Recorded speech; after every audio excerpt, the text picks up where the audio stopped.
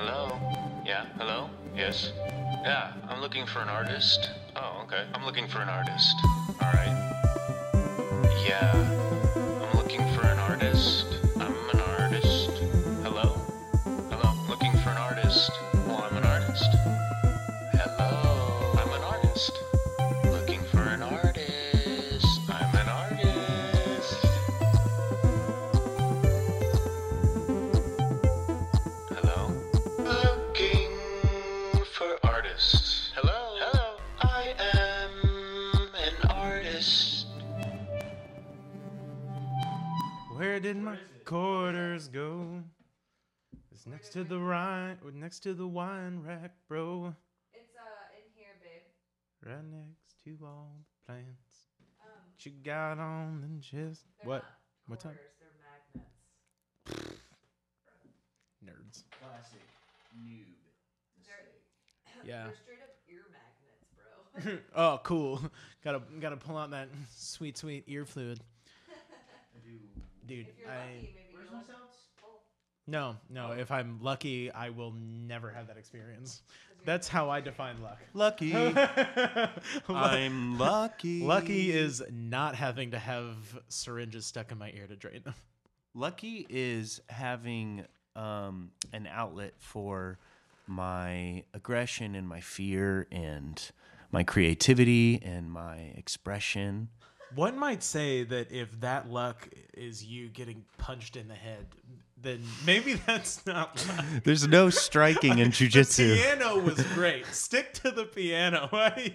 You don't kind of get. But the punched. piano doesn't punch back, bro. Oh, that's true. That's true. It's only the sadism. It doesn't It get actually- to quench the masochism. It does, though. The Okay. vibrations, they're real, and they bounce back. Yes. Also, people like Jerry Lee Lewis used to bleed from their fingers because they would be. I'm playing so sorry? hard. People like Jerry Lee Lewis used to bleed from their fingers because they were playing so hard. Had they broken the keys and they were jagged and chipped?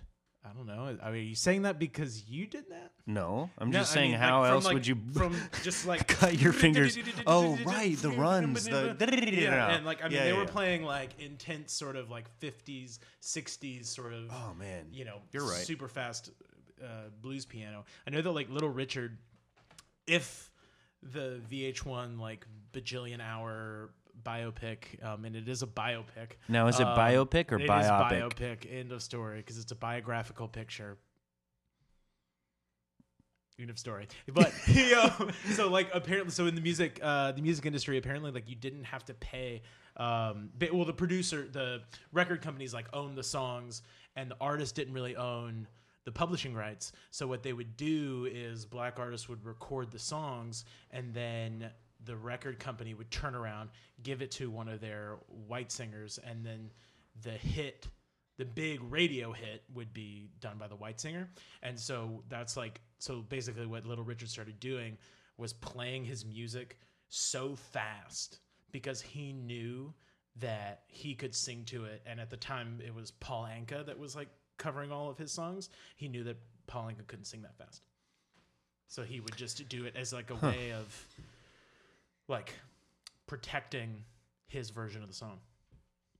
Interesting. Yeah, it's like his version of. So it reminds me of this thing of a playwriting teacher of mine. She would say like she would call it director proofing, because like you can't, like a director does not have to include any of the stage directions that you put in. However, you can just put in a line, like if you want somebody to cry, they can cut that stage direction. But if a line is "don't cry," like they have to honor that in some way. Yeah. Yeah. Well, this is going to be an easy podcast. Guys, we're welcoming the very Stephen Moskos What? into Looking for Artists. What a treat. Thank you for coming on, dude. Oh my God! Thank you for having me. Yes. I've been following you avidly. Like physically or No on comment. the interwebs? No comment. Okay, then. And next question is... Next question is... the question of the day. Oh fuck. Bing, bing, bing, bing, bing. Well, my question of yeah. the day. I can't remember Explicit podcast. Yeah, Dope. life is explicit. Whoa. I'm not interested in doing things that aren't realistic. No, I'm kidding. I like surrealism. Okay, so here we go. I'm just trying to remain open. Life is not black and white. Fair. Truth. Question of the day for you is, what are you getting rid of this week? Oh my God! You know who's gonna love you? Gina. Boom. Because I get an opportunity. I always have like 3 raring to Yes. go, and she fucking hates it. Okay. I love all right. y'all's relationship, Oh man. my God! I mean, so do I. But like, sometimes I'm like, why do you? What's so bad? I'm just gonna say one of my fucking favorite moments in the podcast Yeah. is how you kept in like 3 minutes of her explaining to me that the intro was too long. I was like dying laughing listening to that. I was like, Michael's on my team. Michael is on my team. Dude, it has to be transparent Yeah. because that is the show to me. Yes. Absolutely. And Yeah, like it informs ju- everything else. Right. Just like the fact that she hates the way I introduce the show. And also I hate how pretentious I can sound just because like I have that level of pretense at my disposal. And Are you aware of when you're firing it off? Oh yeah, basically I just feel like many people find like detailed discussions of like particularly with regard to our podcast plot structure to be kind of inaccessible, and also I meet so many people that are like, when you watch a film you really like analyze it, but I'm just watching it to enjoy it, you know. And I'm like, oh well, in the meantime, could you fuck yourself? Because it's like implicit in that you're saying that I don't have the capacity to enjoy anything, that I only consume art as an academic. Sure. Or maybe they're commenting on the fact that you can't turn that off. Right, but see, like the way that I described it to somebody was that like, so I was speaking to an Orthodox priest, and I was like, okay, there's, a very ornate iconography, all right? I'm looking at it, you're looking at it.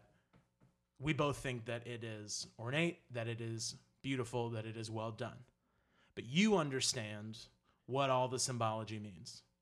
So I just think it's beautiful, but you understand why. So really, you don't have a poorer understanding of what's going into it. You have a deeper understanding, and you are therefore able to appreciate it more. And also, you're just less pleased. I mean, it's like, a 4-year-old likes a peanut butter and jelly sandwich, but like when you're 30, maybe you want something that's like a little bit more developed, a little bit more complex. You like want more flavors and shit.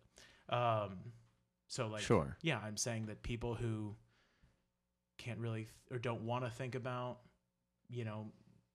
the structure of film, I'm comparing them to 4-year-olds.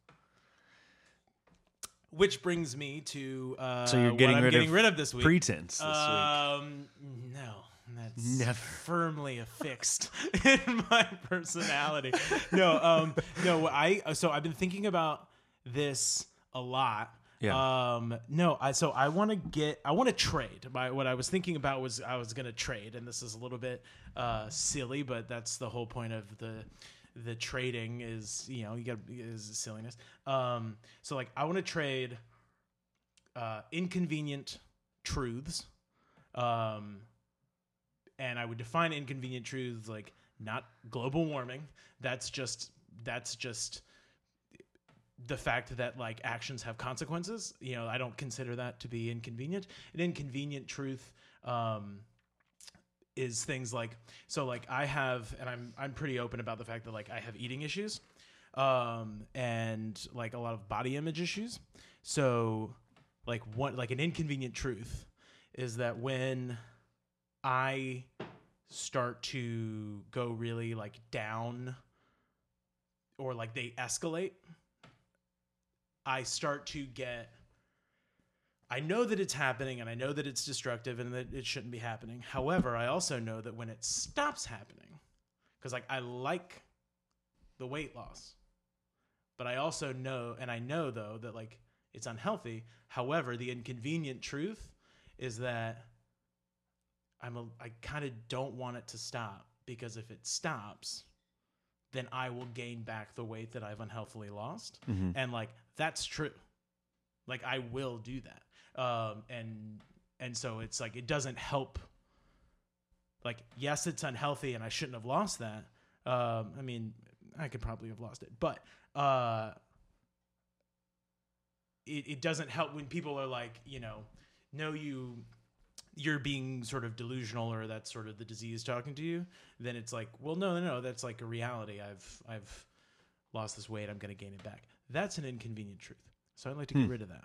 Okay. I would also consider like, I don't know. This is big. This is or controversial. This is another thing that I hate. I mince words a lot, because I can feel people. I can feel what people's reactions would be. But Trevor Noah describes. He came up with this great phrase called the pain of diversity, which is like, people. There's like this stereotype that like white people are saying it's like a hard time to be a white person right now, and that like things are sort of being given to people of diversity. It's not true. I mean, but the problem is, it is true that like it's that the things are relatively zero sum, opportunity. And so the problem is that you have unjust opportunity over here. So when that unjust opportunity is taken away, there is a net loss. That is inconvenient. That I like that Trevor Noah called it the pain of diversity, because it's like, it's also temporary. And that like, if you're pro competition, I don't even know what I'm saying anymore, but where he was like, like imagine where we could be once there is like a justice at that level. But it just sucks that like you can't say no, because if you say it's not true, you're not really looking at the situation for what it is. And if you're not really looking at the situation, are you addressing it properly? Can you give us an example? Like, where is that happening right now?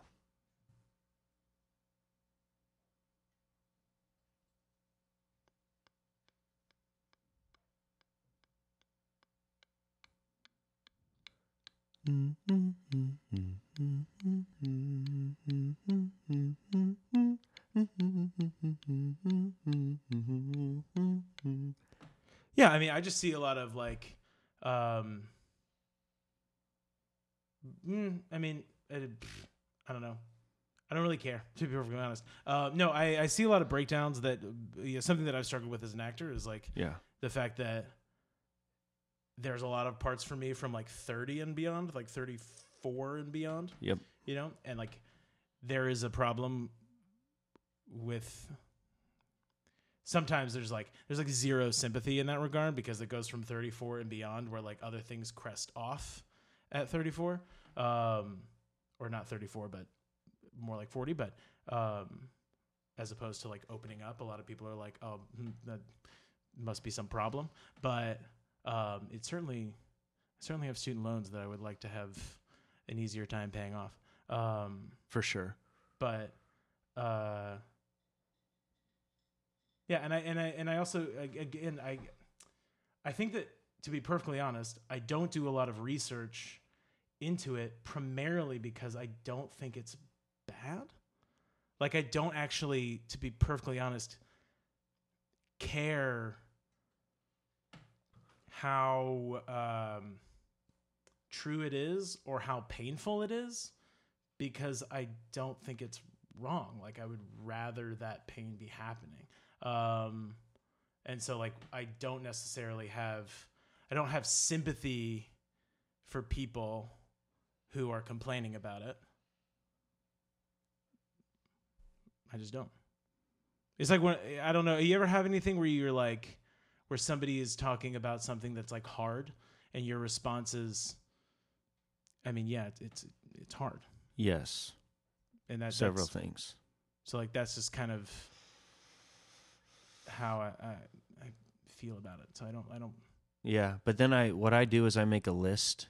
Mm. Like in these times where I'm having trouble sympathizing, I guess, I'll make a list of things that are applicable to my own life. Like what are the things that I say, like this is hard, where other people are like, okay. And I'm like, oh, okay, I see. Everyone's different. So because I am a different person than this person, this is hards are going Right. to be different than their this is hards. We're all the same. It's all the same.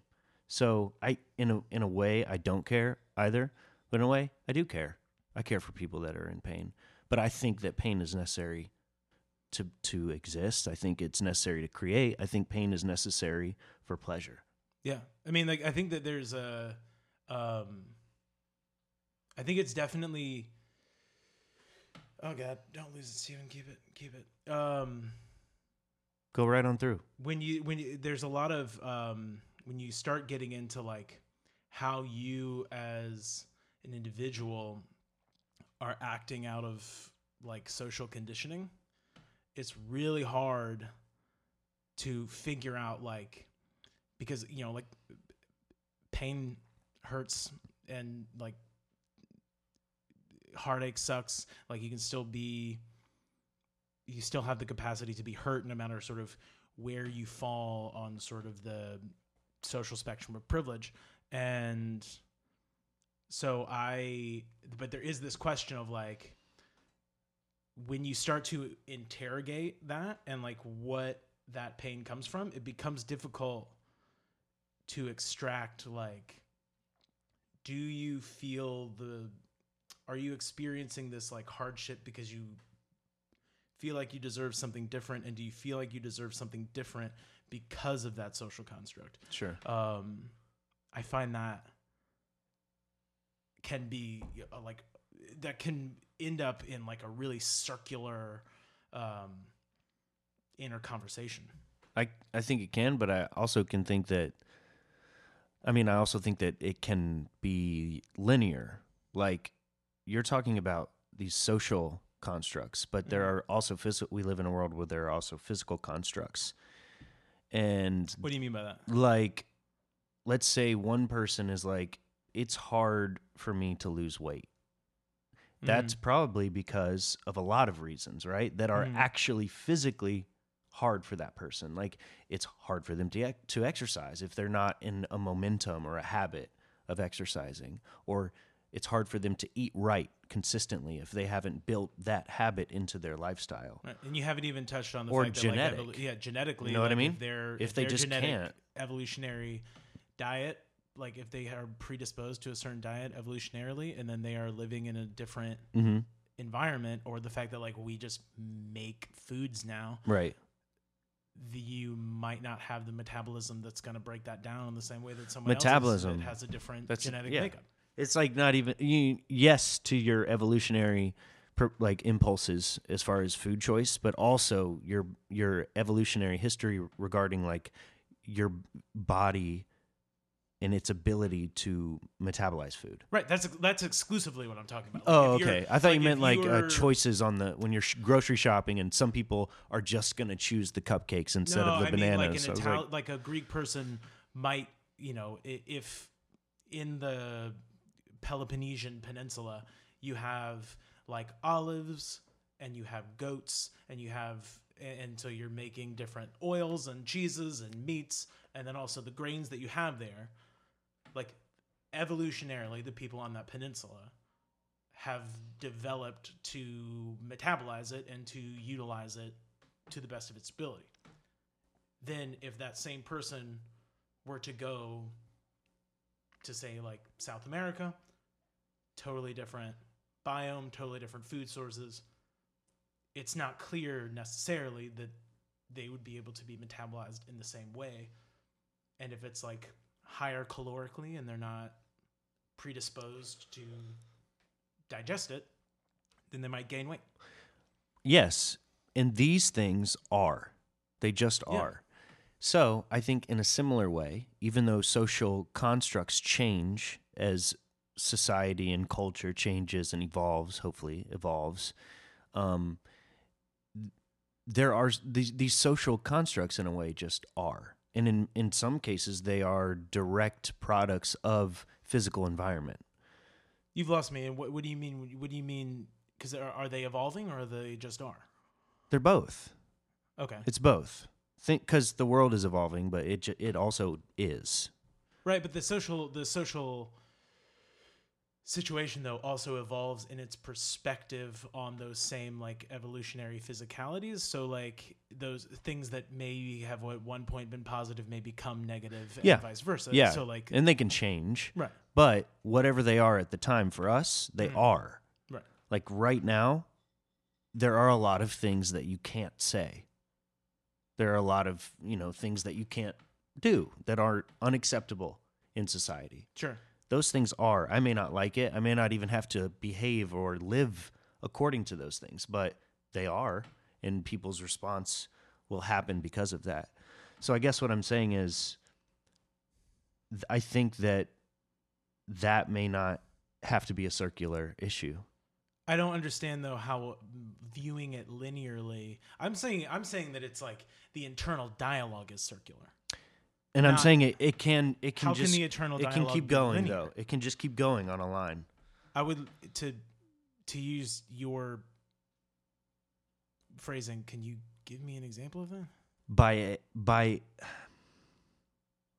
By trying to accept that it is, that both things just are. Like I brought in the physical as an example to link to the social thing that you were talking about. Like these Right. things in your mind of like it's just a never-ending circle, right? But I think if you can think in terms of like, regardless of whether or not I like it or whether or not it's true or true for me, these things are. Yeah, in a way, I mean, I could see it I would definitely agree that, how do I put it? In a way, it's like neither linear nor circular, but sort of like a scatter plot. And then it's like, these are all these things are simultaneously true. Yep. And I guess by linear, I mean, I'm riding this train and looking at all the things, right? Like the experiences or the thoughts, the cycles, the thought cycles that we think are, or whatever it is. That's been honestly the most interesting answer to question of the day. Well, it was a trade. So what I would like to trade it for, Both. it was the inconvenient truths. Okay, I would yes. like to trade inconvenient truths With. for so I go into the 14th Street Starbucks at 6th Avenue. Okay. And How to Save a Life by The Fray is playing. And Not a right away bad I am singing. song. Right away I am singing. Of course. And I'm just kind of waiting. I'm like in my own world. And then I look up, the barista's singing, this other barista's singing, this other guest behind me is singing. No one's singing together. Everyone is just like unified in how much they like love this song that they may or may not have like really heard or like listened to by choice in like 10 years. Yeah, But yeah, like yeah. it just was so good and like just so captured everyone that everyone Man. said, step one, say that you know them. Like it's just like, oh my god. That's Without amazing. losing innocence. It's like everyone tuned into the same frequency at that moment. Left and you stay right between the lines, joy and pain, and you begin to wonder why you came. It feels great, right? It just Yeah, feels you had right. that timbre right on. I've been working How on to save a life. Yeah, our jaws are tight right now. How to save a life. it. Yeah, I'm also doing it to cover the fact that like I might get words wrong, but that way, if Yeah, I, like, yeah, sure. push it through a super tight jaw, then it just sounds like mumbling. Well, the fact that you didn't go straight to the tag and you actually started a verse, you're already off on the right foot. Yeah, I feel like I should get credit at least for trying. I want to give you credit for the many, many things that I know you're doing and I also want to take account of the things that you've done up at like who you've been and who you are, because when our lines crossed, when our stories crossed, Yeah. that was not too long ago, No. right? No. I And feel- there, you there feel has very been a familiar. I know, right? There's been a surprising lack of intersection after that point too. Well, I've been trying. yeah. Like I wish. No, not in like not in a way. I mean, it's just like we do have this level of like familiarity that's almost instant. That Yeah. It's like I wish it were more. Dude, yeah. thank you. And it is, and it will be. But I was going to say, the reason I had hesitation was, well, I do see you more than all of my, these are air quotes, friends Right. that I went to college with. Oh, fair. Yeah. You know what? Honestly, I may see you more than most of the friends that I went to at least undergraduate school with. And part of what we're doing with all of this is, and we'll get into what we're talking about. Right. Basically, Steven does a podcast, I do.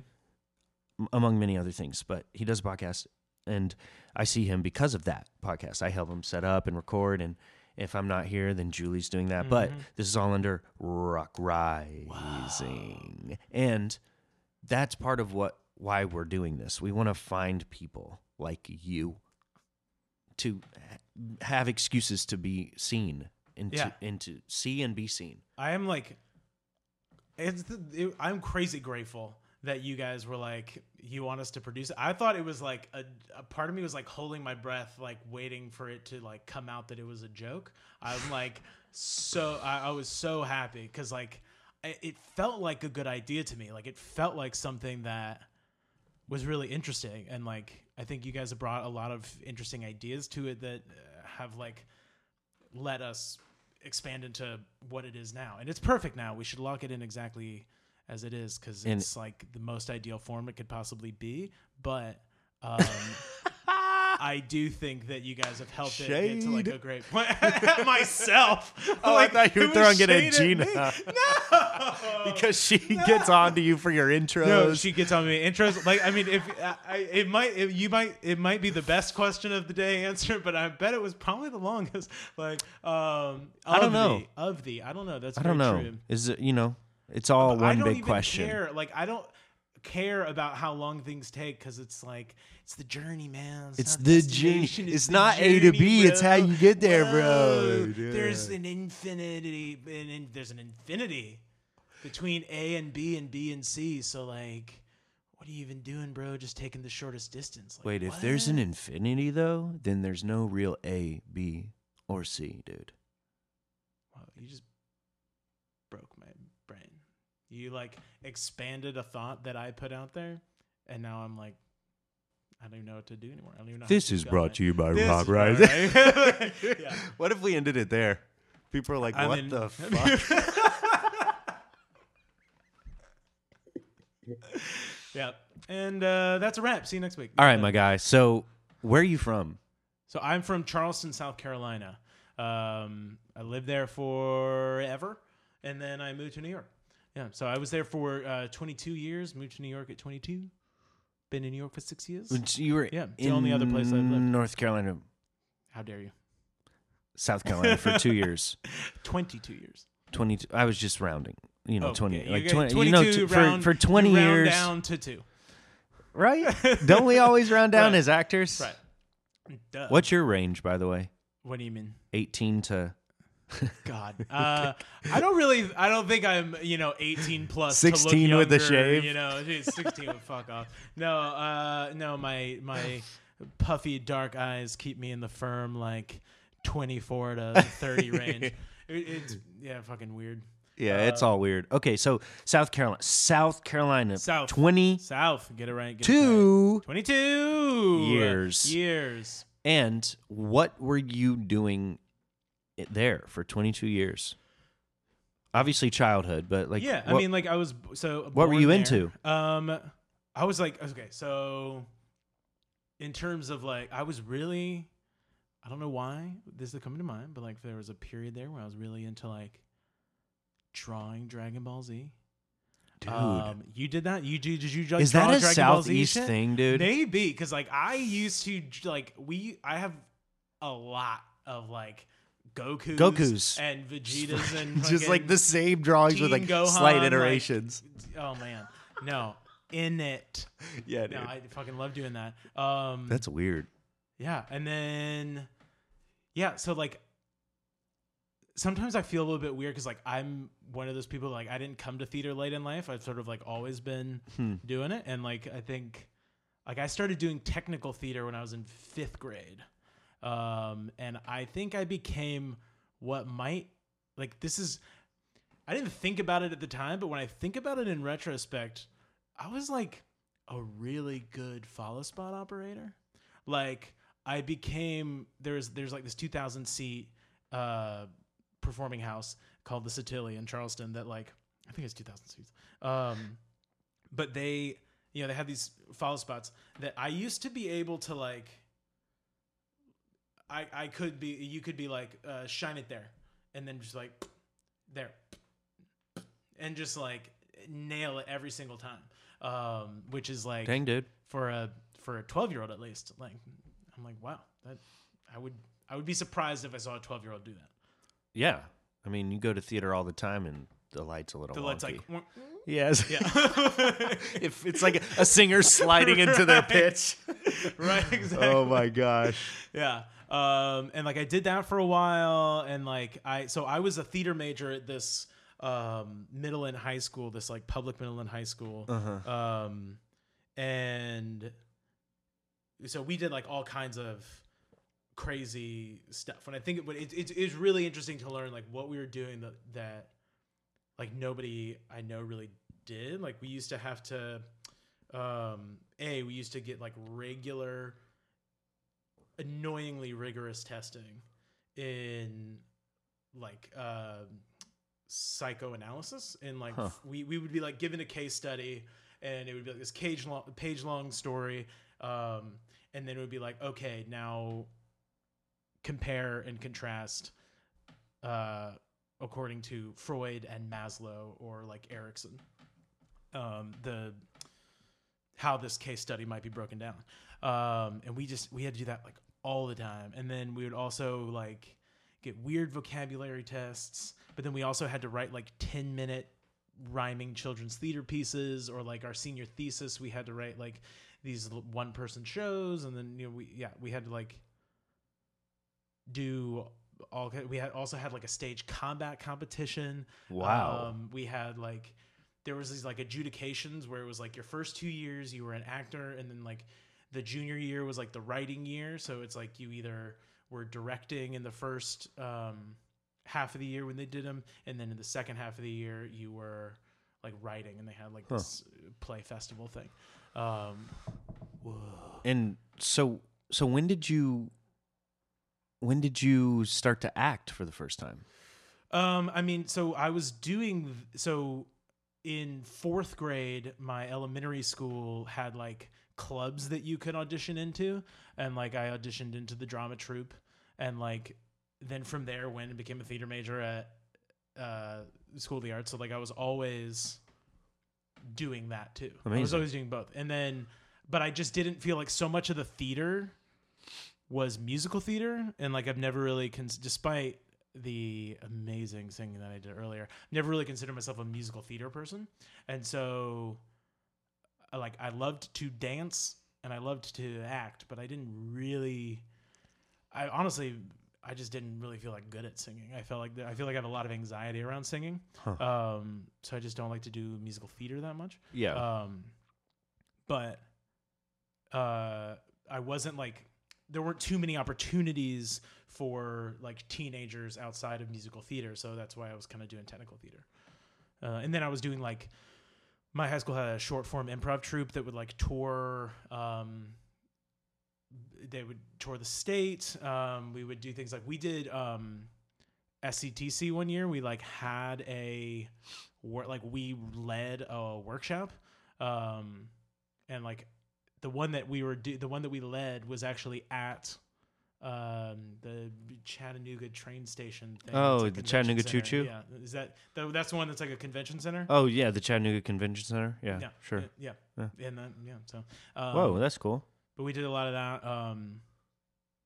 And then I eventually did. So the technical theater was for this like youth musical theater program, and then I eventually decided that like I really did like performing, switched into that, and then I was like, you know what, actually, this kind of isn't enough for me, because I started to feel ways in which like they were making weird compromises. Like they wanted me to write something, and the best example of it was like they wanted me to do the Putnam County Spelling Bee, but like this sort of cheating version to get around the rights. And they were like, he was like, yeah, so like I want you to do what this guy does. And I was like, oh yeah, like I can definitely do that style of thing. And he was like, no, but like do what this guy does. And I was like, even then I was like, oh, you think acting is like mimicking. Yeah, I think I'm out. Like, and I just was out then. I was like, no, I'm done. And then started trying to do more stuff like around town, because there's lots of like pretty exceptional local theater, especially since none of it really has the ability to pay anything. They get a lot of like really good actors. Huh. And they do, and then some of the theaters do some really cutting edge work. So, Okay, so why theater? What grabbed you about theater? Was it an example set before you? Like, were either of your parents into it, or my mom brother, was sister? performing, and my mom was performing, and she did like 3-4 shows a year until my sister became a senior in high school. And then after that, she wanted to like take a break for her senior year to kind of like be there, because my sister's older than I am. So it was like her first child going through her senior year. And then after that, even though she liked performing, she was like, you know what? I also like how much my life is my own in a way that it's never been before. Because that's kind of been her story since she was 15. And so she was like, I like this, and I've done a lot of shows, and if I do another show, it's going to be because I really want to do it and not because I feel like I need to be doing shows. Yeah. So like I always had that, and like I talk to my mom all the time about like auditioning, about different shows, different things that like I want to do. Also just anxieties about the industry, etc. I talked to her about basically everything. My sister was a singer. She went to the same art school. She was a vocal major. She's a really good singer. And what's kind of funny is she kind of was always out from a really young age doing these like performing companies, doing these things like in the spotlight. For me, I don't know. Part of it is that it's almost like a genetic way. It's like, it is something that like I have indeed always done, but I also think that like, because it's more than just theater, I find like that I am like incredibly drawn to like all art always. And like I think seriously, Same. like I like Same. I have, like I might not be a great piano player, but like I work at it, and like I try, and like I love to like Pianist. make I'm not like a big pianist, but I'm like Medium size. I Medium mean, I pianist? feel like I'm a wider pianist than I am a long pianist. You know a what tall, I mean? yeah, not the tallest. But Do honestly, you sit on a bench while you? No, I stand. Oh, you stand. Yeah. Yeah. Yeah. You can still reach the pedals. I mean, I don't. Well, I don't honestly have a sustain. I'm doing all MIDI. I'm not like you with this like With the amazing, real bougie ass piano. How many keys does your MIDI have? It's like 61, I think. Dude, dang. Yeah, Okay. because like I got a 2. I started with a 2 because I was like, all you know how to do is like play chords basically, and like you kind of know enough music theory from like guitar, bass, and mandolin that like you can figure this out, but you can't like fluidly play a scale. So like figure it out on 2 octaves first, and then I started to feel like I started to sense the ways in which I was being limited by that, particularly in like chord progression. And then I was like, oh, well, just get a fucking big one. Go big or go home. Go big or go home. Like, and then now I even today, as we have recorded this podcast, today, I ordered some more like USB-C inputs so I could have them both hooked up simultaneously, because I can't do that right now because nothing is USB-C. And then so I've been like working on that, and like I like to work on guitar and mandolin, and then and then I also like I do a good deal of like songwriting. I also been trying to I just love to draw. And then I just bought like a sewing machine because I'd like to do that more. Yeah. And then I just love like that kind of creation, like so much. I'm drawn to it in a way that like I'm drawn to nothing else. Well, you know what's cool about acting and theater is that you can be all those things and be in all those worlds. Right. Like especially depending on your method and how much you study a character or a play, like you can really go in on different things and different like lifestyles. You go in for a while, some character study. Like I would love I would actually love the opportunity to have to prepare for something like that. Like when you hear about somebody like saying, "Oh, I spent 6 months preparing like 8 hours a day doing blah, blah, blah." I'm like, well, that sounds great. I would love to have enough money to begin with where I could take 6 months to do that and then get the reward to like bridge the gap between how much money I had before and how much money I'm going to get for doing this thing. For one play, I put on some weight, and that's like smaller scale. Yeah. But I went to the gym like very, very so put on weight in that way. Yeah, I went to the gym for like the entire when I found out that I was cast, which was at the end of the second semester of my junior year, I think, or something. Basically, I had the summer to prepare. So as soon as I found out I got cast, I got a gym membership. I started lifting, and then got my form right and felt comfortable. What was the show? It was View from the Bridge.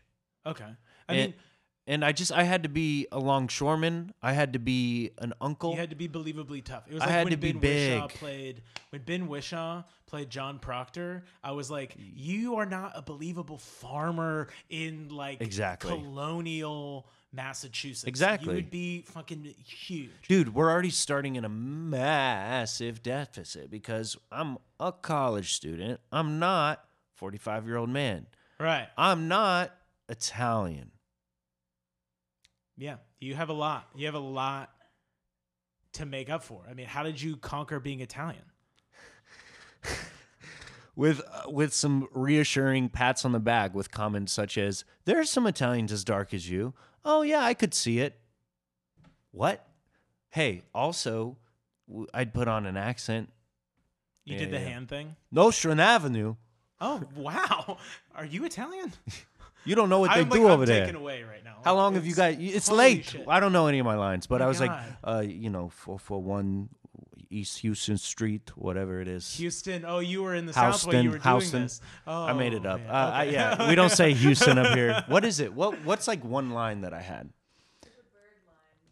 With the if you're a bird, I'm a bird. The bird line. Apparently, there's a bird line in View from the Bridge. Yeah, so obviously, this was a huge moment in my life. It's a bird. Look at the little bird in my head. That's exactly how I sound. He's Eddie Carbone. And I put on weight, so it all makes sense. Yeah. No, I never, that is not how I sounded. But I put on like 40 pounds, dude. I've never but muscle though, right? Muscle and a little bit of fat. Like so, towards the end there, I was like I had to maintain. Right. And as so you were, like, tech a lot of calories started, I was just eating pasta and shit. So that you had the like you match the food to your workout habits, and then as you lost the ability to maintain the workout habits in Tech Week, you started to get soft? I didn't get soft just because of how hard and consistently I was going. But then immediately after, and okay, here's the other thing is, I never really missed a day. I just couldn't stay as long and devote as much of my day to preparing and recovering. So I then had to alter the workouts. So I went lighter. Got you. I couldn't be squatting for mass when I knew I had a dress rehearsal that night. Well, you just gotta have a body that's predisposed to hold weight, and then develop an eating disorder, and then you don't have to worry about it. Hell yeah, bro. Right? Can you help me out? Yeah, dude. I got a body you can use. No. What if we could switch bodies? Just like, there we go. Okay, thanks. But like, Word. yeah, I would know what it's like to have my fucking ear drained. Well, you can stay and watch. I mean, Okay, I'm gonna. No, but like also, Yeah. just like, is that something that always like bothers me? Because I'll do, so like I weigh a lot, and I put that in like, I'm saying objectively, I don't know if I'm about to describe a way in which it would not be objective. I'll skip the objective part. Movies tell me that like what I weigh is high. Like we were watching Rocky, and Rocky, this like giant guy, he like weighs in at 190 pounds, and I'm like, that's what I weigh. Yeah, I don't think I look like him. And then You're not supposed to. weigh 190 pounds? No. You're not supposed to look like him and weigh 190 pounds. Like the work that those like fighters are doing to be at such a, air quotes, low weight, but look like they're 300 pounds. Like he looked like he could have been. Explain he's this just to like- me, because I'm really curious. Because like Right?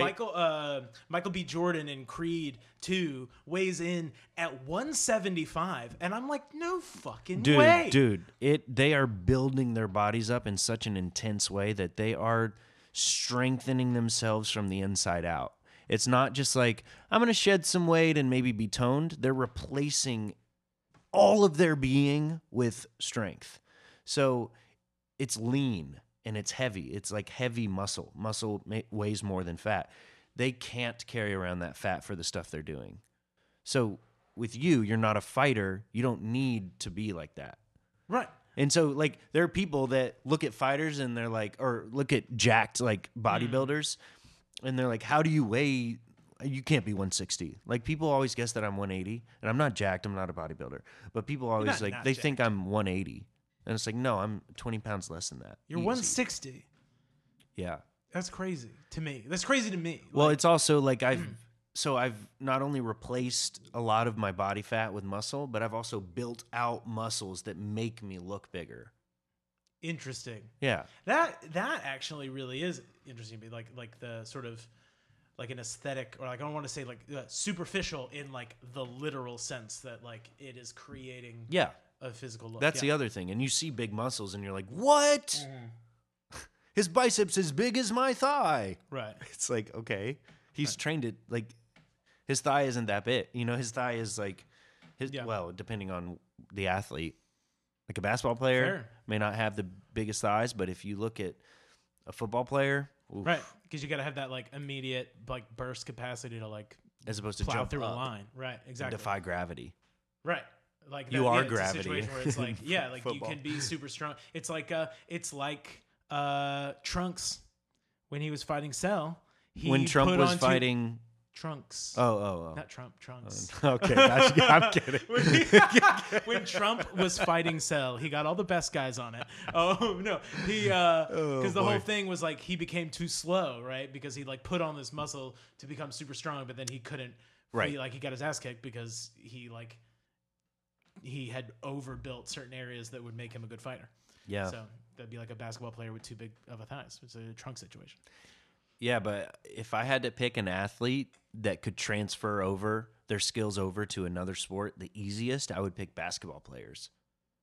Like the things that basketball players can do Okay, so it's not is one sport to one specific sport. It's one sport to any sport. any sport. Yeah. Right. They got volleyball.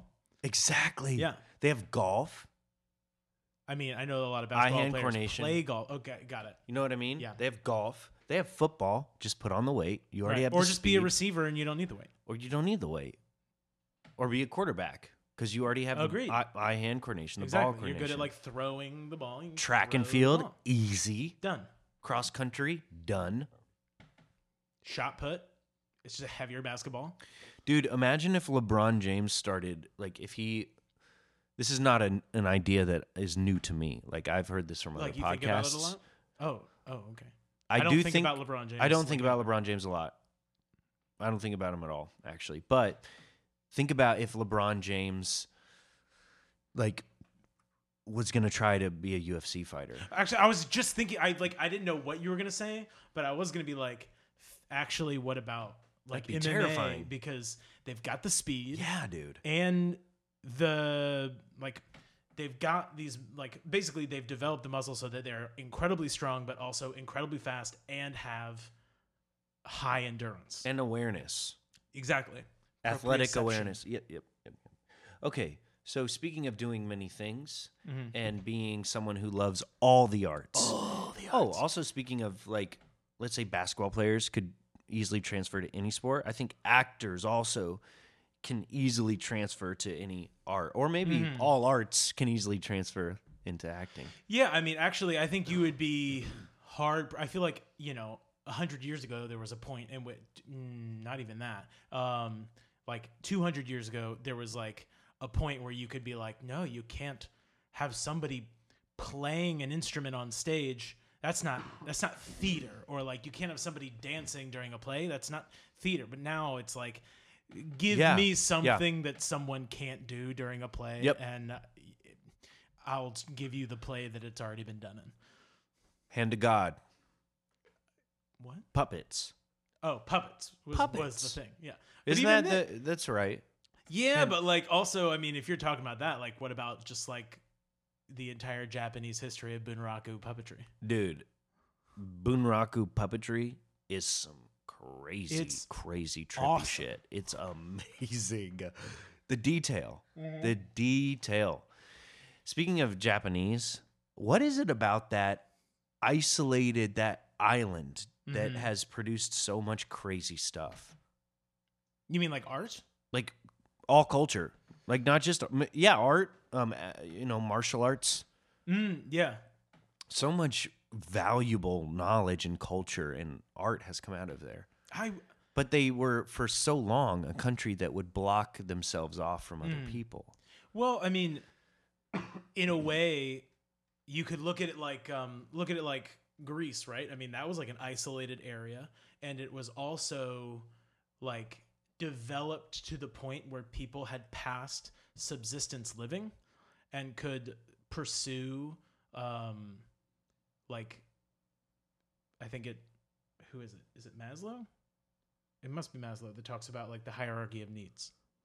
That like once you have established like safety and nutrition and like your physiological needs and your environmental needs, that you can then go into like the being needs and like pursuing ideas such as like happiness and like aesthetics and that kind of thing. So it's like people who are in a more sort of subsistence level of survival, it's not even that they're like existentially unhappy. It's that they're not in a position to be like preoccupied with existentialism. They don't have time for that.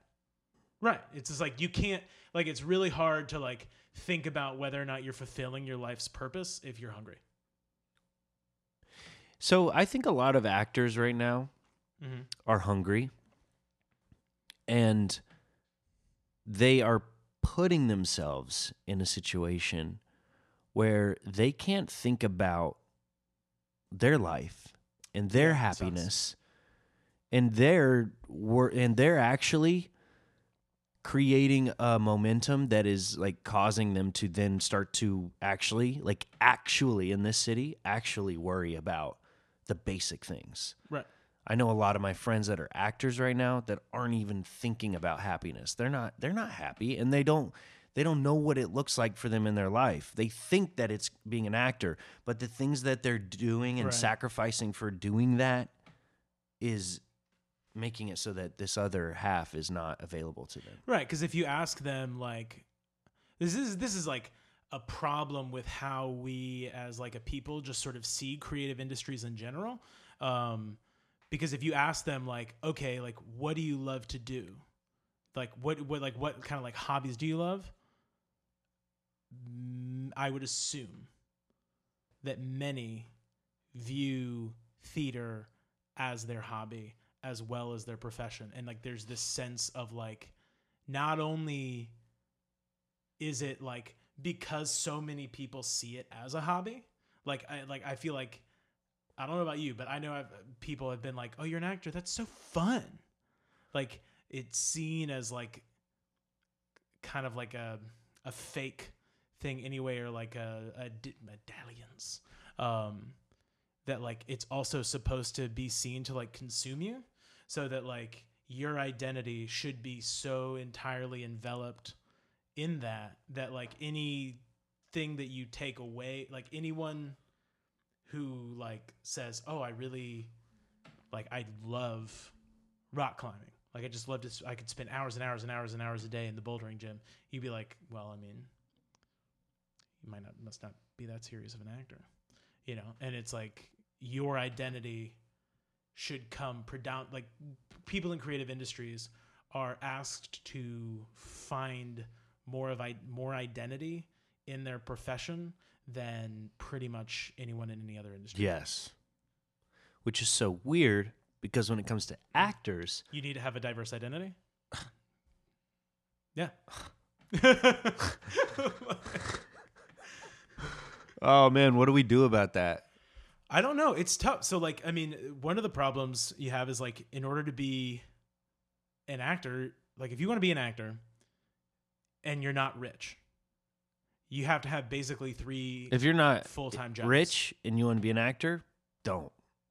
In a way, yeah, it's tough because you have to have like. So you Sorry to have interrupt, 3 because I want to hear what you're saying, Well, you but have to- straight it's- up, it's if you're funny, but listening to well, this, actually, I had somebody say like, you have to be rich or you have to be poor, because like if you're poor, you're used to it and you're like willing to do the grind. If you're rich, you don't have to worry about it. But if you're from anywhere in the middle, you're like, all you middle class folk that all you want to be an middle- yeah, actor, don't don't because you're just sitting there it. because you're like, in a way, kind of not prepared to make the sacrifices because you're like, I Whoa. don't want to be poor. Whoa. Now, so if you're listening and you're a middle class person, either get rich or die trying. Thanks. No, but like, you have to have 3 full-time jobs, basically, right? You have to be basically full-time devoted to the craft itself. Okay. Then, like, that takes a full-time job worth of energy. Which is totally different than the business of acting and which actually is the booking other gigs, full-time job. which is I the mean, other full-time like, job. You know, people talk about, I remember people talking about like, you know, oh, you're going to do 1 million auditions and then you'll do 1 million auditions and you'll get 100,000 callbacks and then you'll get like 10 jobs or whatever, you know, just like how it like gets smaller. But what never gets spoken about is how difficult it is to get that audition in the first place. Like, that just sucks. That's more disheartening than like an audition that doesn't go your way. Bro, and we have MacBooks. Right? Think about like Yeah, I mean, back in the day, like where do you get this info? When is Exactly. the audition? Where is it? Great. Cool. Yeah, like- How do I get there? yeah, like that's why, you know, like you had to be a stalker back then. Otherwise, Yeah. you just weren't. You were just gonna miss. Whoa. You were gonna miss it. Are you Am I a stalker? a time traveler? A little bit. So, Steven Moscas, how do you get auditions? Fuck me. No, I mean, I do a lot through like Actors Access, and then also I'll do some. So like Equity, which definitely has not like, it's been great in some ways and it's been unserving in other ways. Predominantly because like the main thing about please more soda water, More please. seltzer. The main reason that it like is difficult is because there's not a lot of people, not a lot of roles written for people sort of my type, like I've already talked about, like being a larger person and that kind of thing. It's like you're gonna be in your 30s without being like a character comedy fat person. It's gonna be like an older role. Because of that, like the roles that are my age, like they're going to people who are like either A, like thinner, smaller, or B, kind of like famous. If you know what I mean. It's like the competition is so high because there's so few roles. Yeah. And so like, you know, there is, let me just say, there is some credence to the idea of waiting. But also what's nice is the way that I typically phrase it is it's easier to get seen. It's harder to get a job. So like doing the EPA thing is much easier because you can like get it. Even if you sign up in the morning, you can sign up in the morning and then like leave and come back. You don't have to sit there waiting all day afraid. But are of you whether or not getting they're gonna call seen your though? name. I don't mean like, are you going to get And in then the I do room? Because classes. most of the times you do get in the room, but like, They don't really care. They 'cause don't care, They have man. to do it. Yeah. I mean, do you that's think the other way EPAs are smart? Do you think they're smart Yeah. use of an actor's time? Yeah, I mean, the way that you look at it, as long as you are looking at it appropriately, which is that, like, I mean, in a way, you should kind of be seeing all auditions this way. However, if it is, like, a legitimate appointment during, like, a casting period, you should be thinking about the prospects of employment a little bit more closely.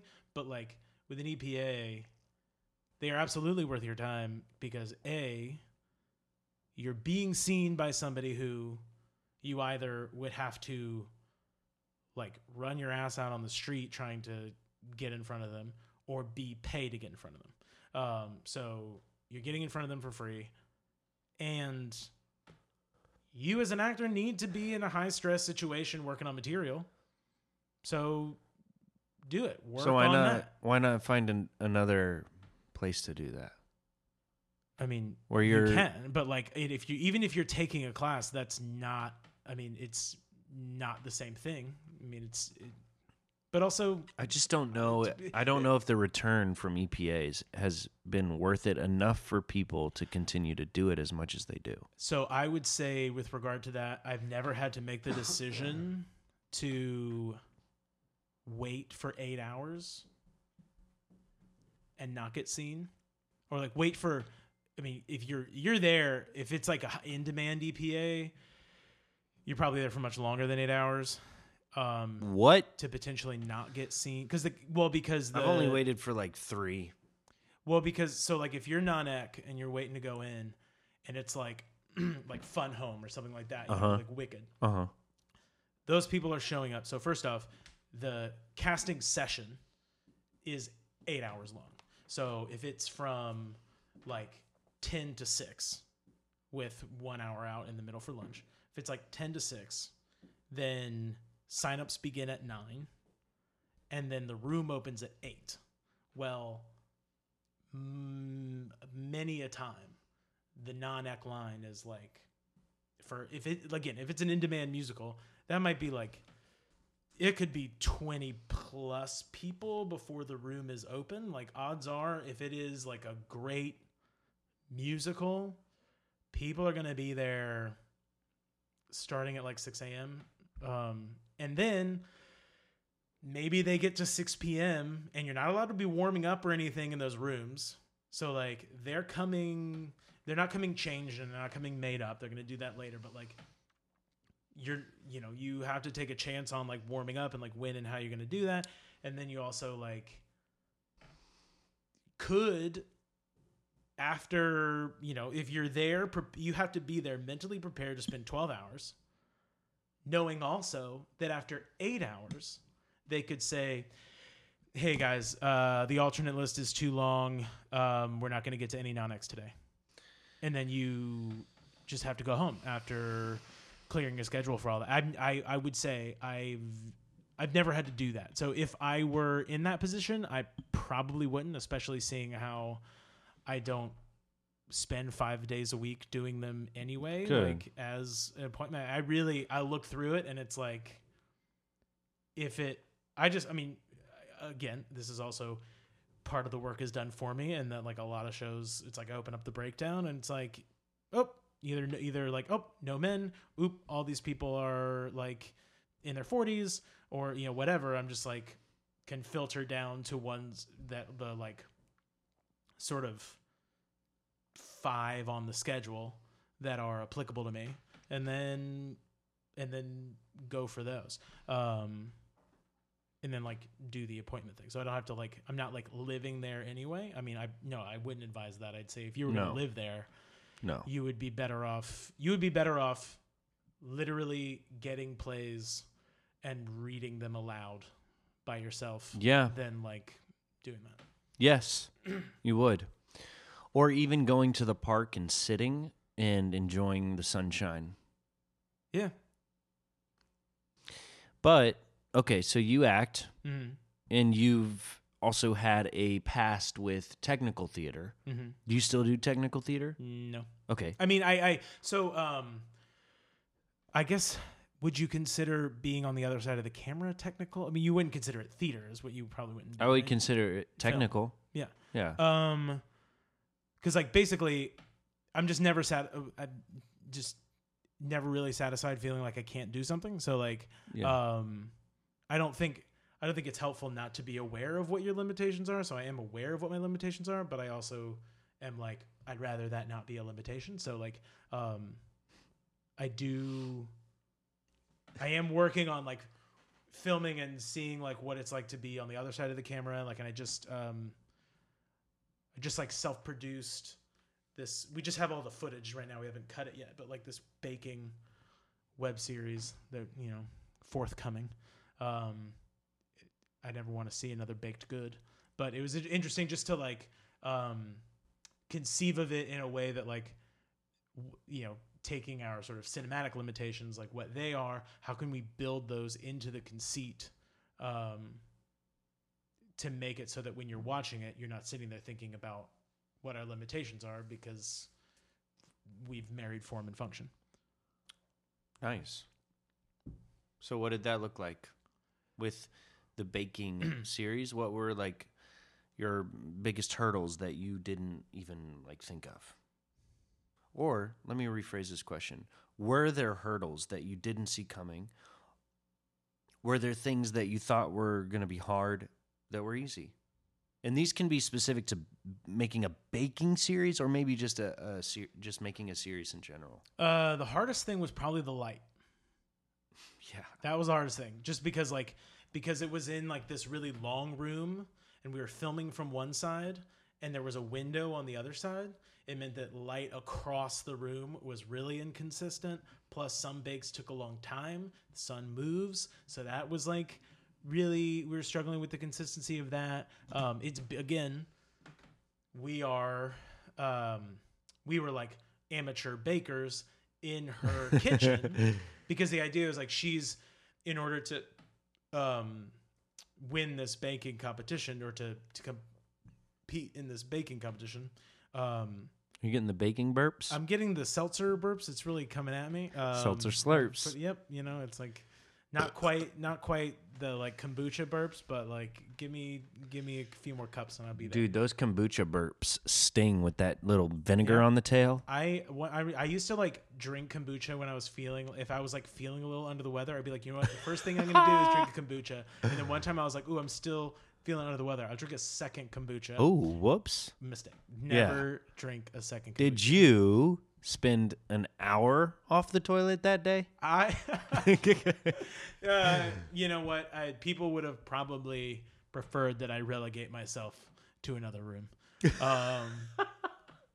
Kombucha's dangerous. Okay, so yeah. So, but yeah, the light amateur was difficult, bakers. and then and basically the contest that she was entering was one in which you have to teach a friend or somebody that you know who doesn't know how to bake. You teach them how to bake, and you self-document, and then like that way, and you like have certain principles that you have to communicate, and then the prize is a standing mixer.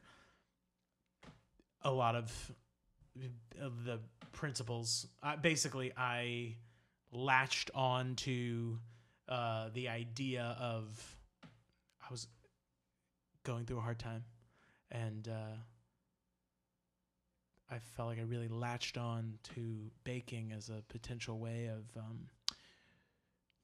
reshaping my life, and that we could really remake the landscape of modern American baking. Oh. And in a way, we are the Steve Jobs, Steve Wozniak of baking, and that why are we wasting our time with an amateur competition to win a standing mixer when we could actually be going for the James Beard Amateur Rising Star Chef Award? Wow.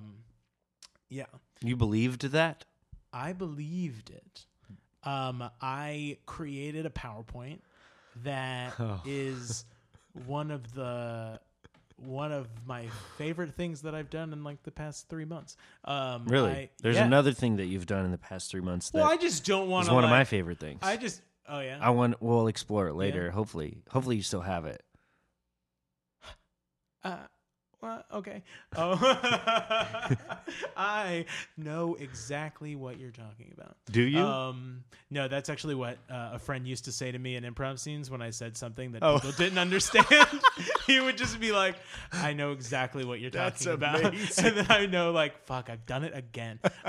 So this is like why on the podcast and like or whatever, when like I start to slow down, it's because I'm so used to people being like, "Why can't you just say it in a way that people understand, man? Come on." But this podcast is kind of like your podcast? open range. Yeah, I love that. I'm actually very excited about that. I was telling myself in the intellectual pregame to not self edit in that way. Yeah, that's what I mean. 'Cause Every you time had I us do this, hide our educational backgrounds. That was one of the changes that you made, and so like I try to keep that close to the chest on the podcast. I don't want to play that ace yet, dude. I'm interested in like helping people with the things that I make. Yeah. And I want to help the most amount of people. Mm-hmm. I want to be approachable. Like, and I don't think that you need to know, like, you don't even need to know if I went to school, you know? Yeah. To like, for me to talk to you in a way that you'll understand and that you can connect with. Well, yeah, I guess that's my failing. Your feeling? Failing. Oh, no. In your words. No, because I think that there are contexts in which, like, when people drop their education, it is needed. Oh, well, the thing is, like, I don't really think about it. Is it actually, so I live with one of my roommates is like incredibly smart and has gone through like a life transformation and is now getting to basically live a life that reflects how smart he is. But like talking to him, it was a big thing for me, like talking to him as someone like I respected, not just like as a person, as like a socially conscious person, but also like as somebody who I saw as like, intellectually, I don't know how to, for not making a case for myself as being intelligent, but like intellectually, I never saw him as being any less intelligent than myself, or less learned than myself. Mm-hmm. And yet he opened my eyes to basically educational inequality in the country, because like the things that I know that are like second nature to me that I know because I learned in school, and I learned them in school because I was at that school. If I was at a different school, I would not have learned it. And like I might view someone else as like, I might judge someone or like appraise someone based on their familiarity with the things that I'm familiar with. But like, I in many cases didn't choose to get familiar with those things in the same way that they didn't choose not to. And then also like I had, it's kind of reiterating the same thing, but like, I just didn't realize that basically public schools could be so different. Yeah. I mean, it's like life is circumstance, I think. Like one thing that Brazilian Jiu-Jitsu, going back to draining my ear, I'm lucky to have this issue on my ear because if nothing else, which is not the case because I could give you a list of like a million things already, but if nothing else, Brazilian Jiu-Jitsu has helped me to realize that at any given moment, I could be and most likely am talking to a black belt Oh, okay. in something, not a martial art, but in something in their life because of their circumstance and because of where they were born and the things that they did learn because of where they were and where they've been. Like I did YBOA, Youth Basketball of America. Okay. I did that for a few years in my childhood where we toured the Southeast and played basketball. And I went to a school that was not affiliated or associated with this program. So the school I went to was a K through 12 Christian school at the bottom of a mountain in Tennessee. And it was very, let's say, white, right? Not good or bad, just very white. Just was. Not very diverse. Right. And that's fine. I'm just saying. Then this YBOA is just the, let's say, polar opposite of my experience at my school. And so are the experiences and the education and the background. But I was an outsider. I was the uneducated person in that context. When I was plopped onto the team, I was the then undereducated person. And I learned a lot from them.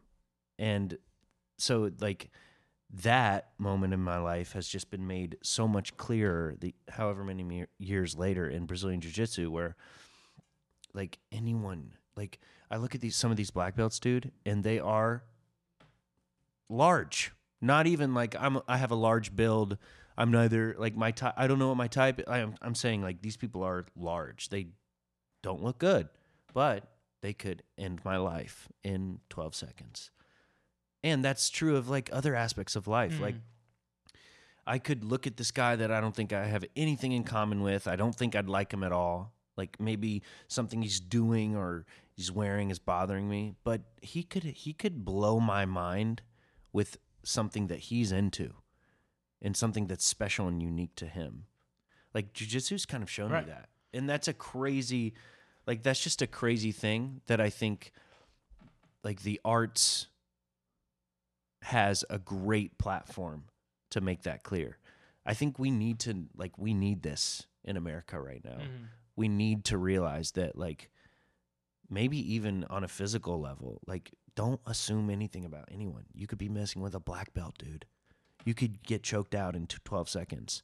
Or on the contrary, you could find the deepest connection with this person that you've put into a box. Like some of my favorite characters that I've so easily and delightfully stepped in and out of have been characters that at first I didn't like, or I thought I didn't like because I judged it by the words on the page, you know? So I don't know, man. Like I kind of want to bring this back to why you're here and why not only on LFA, but like you're here in the sphere of things is because there was something about when you came on Spoiler, Right. Podcast that Rock Rising does, you had this energy that drew everyone in the room together, and it was very welcoming and warm. And I still haven't seen you perform, but when I'm editing your podcasts and listening to you and Gina, it's like I can see you, even with Gina sometimes, like in conflict. And it could be surface level, it could be put on for the show, it could be friendly, you know, but sometimes there's some conflict in the way that you both navigate it. It's open and it's inviting. And I like that. I just really, really like that. And I feel like the arts are it's like the church that we have for that. Anyone, you know, of any background or education can come in and appreciate the arts. So my issue right now with like theater is that, just to keep things simple, I'll go back to the You don't those have to keep things simple. those kids in the YBOA, Okay. right? I know that they have things to benefit from in theater or in the arts, but a lot of the arts is like not for them. It's not for them. You mean like not like being directed toward them? Or Like, with marketed not- toward them, written for them to watch, written for Yeah. them to even perform in some cases. Right. Look at the people that are in the seats, Yeah. that are buying the people that A, can afford the tickets, are B, the same people, Yeah. day in, day out, show in, show out. Okay, what? It feels like a waste of a platform. I don't know why. And I think that's part of the reason that Hamilton like swept this country, is because it's like, oh, this is what we could Right. do. This Yeah. is what we could do. And Do you see theater headed in more of that direction? Yeah. Okay, cool. 100%. Good, I good. mean, it's the cart. I'm not putting the cart before the horse, Mhm. but and unfortunately, we are still in the situation where it's like when you hear somebody that I graduated Columbia with was just the first Asian American woman to be nominated for a Drama Desk Award for theater, and it's like, in the 70s, we might be in this perspective where it's like, yes, but now it's a lot of it is just like, still Yeah.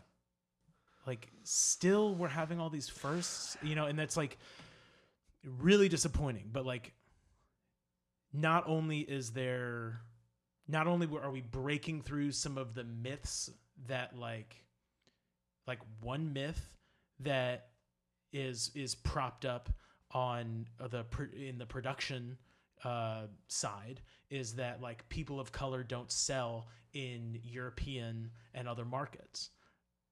Well, movies now like Black Panther are breaking through that myth. Yeah, Places like Netflix that have the resources to kind of make shows regardless of worrying so much on their return on investment are being surprised by how wrong that myth is. Mm-hmm. And then also on top of that, you have like more, and because of that, you get more investment in those creators who can then create those stories. You 180'd me just now. Did I? Yeah, completely. I was like, oh, yeah, I see that. Sure. With more than Netflix, TV, and movies and stuff. Yeah, I see that. And then like, But plays. the something problem you with said plays is sparked that a they're so thought. expensive. Dude, and why? Yeah, and then also like they take a long time to prepare, and so you basically have to be somebody who can take that time. Yeah, yeah. Maybe plays are just, maybe they don't, okay, maybe plays don't need to be for everybody. Maybe it's an art form that doesn't need to be for everybody. I just think that that's like, that bores me. I mean, especially because like you're in a situation, there's no reason that like because it's a medium, right? It's not the work itself. A play doesn't have to be for everybody. And like one of the issues that I look forward to no longer being an issue is like the idea of a phrase that gets turned out of like, you can't be all things to all people. Yeah. That like eventually we will hopefully get to a point where what a story can just be a story without like, like somebody can do an all-female adaptation of a formerly all-male story without a bunch of people on one side of the spectrum talking about how it's not their place, and then people on the other side of the spectrum like talking about how they didn't do enough to perfectly capture their experience, because there just will be enough that everyone who is being represented in a particular film doesn't have to look to that one film to perfectly capture their experience. Eventually, that, I have my fingers crossed and I'm knocking on wood, but hopefully within 50 years, for many people that will be a reality. Yeah. It's a medium. You know, the plays don't have to be for everyone, just like a film doesn't have to be for everyone, but the medium itself isn't inherently classed. It isn't inherently for sure. a singular group. That's a great clarification. That's a great clarification that I think is part of the reason why your podcast, it makes so much sense. Like, I can see the man behind the curtain machine. I don't know what it is. But what is your podcast called? What does it do? And then everyone will know what I'm talking about. The podcast is called Should We Keep This? And we go through film, music, television, and, you know, we challenge your nostalgia to get at the question, should we do, you have to do it with me. Should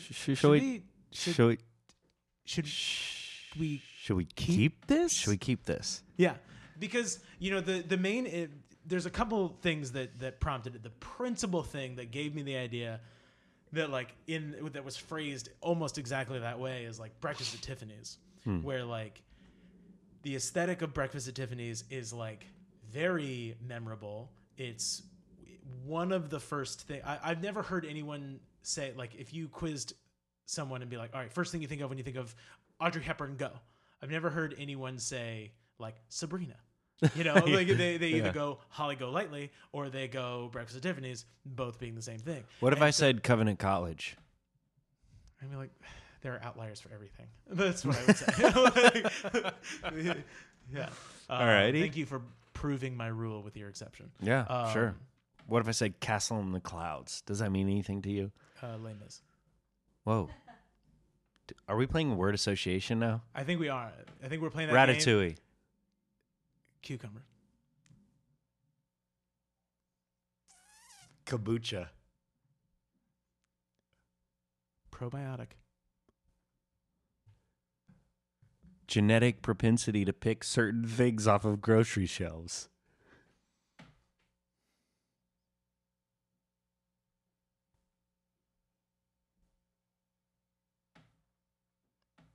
Kebab.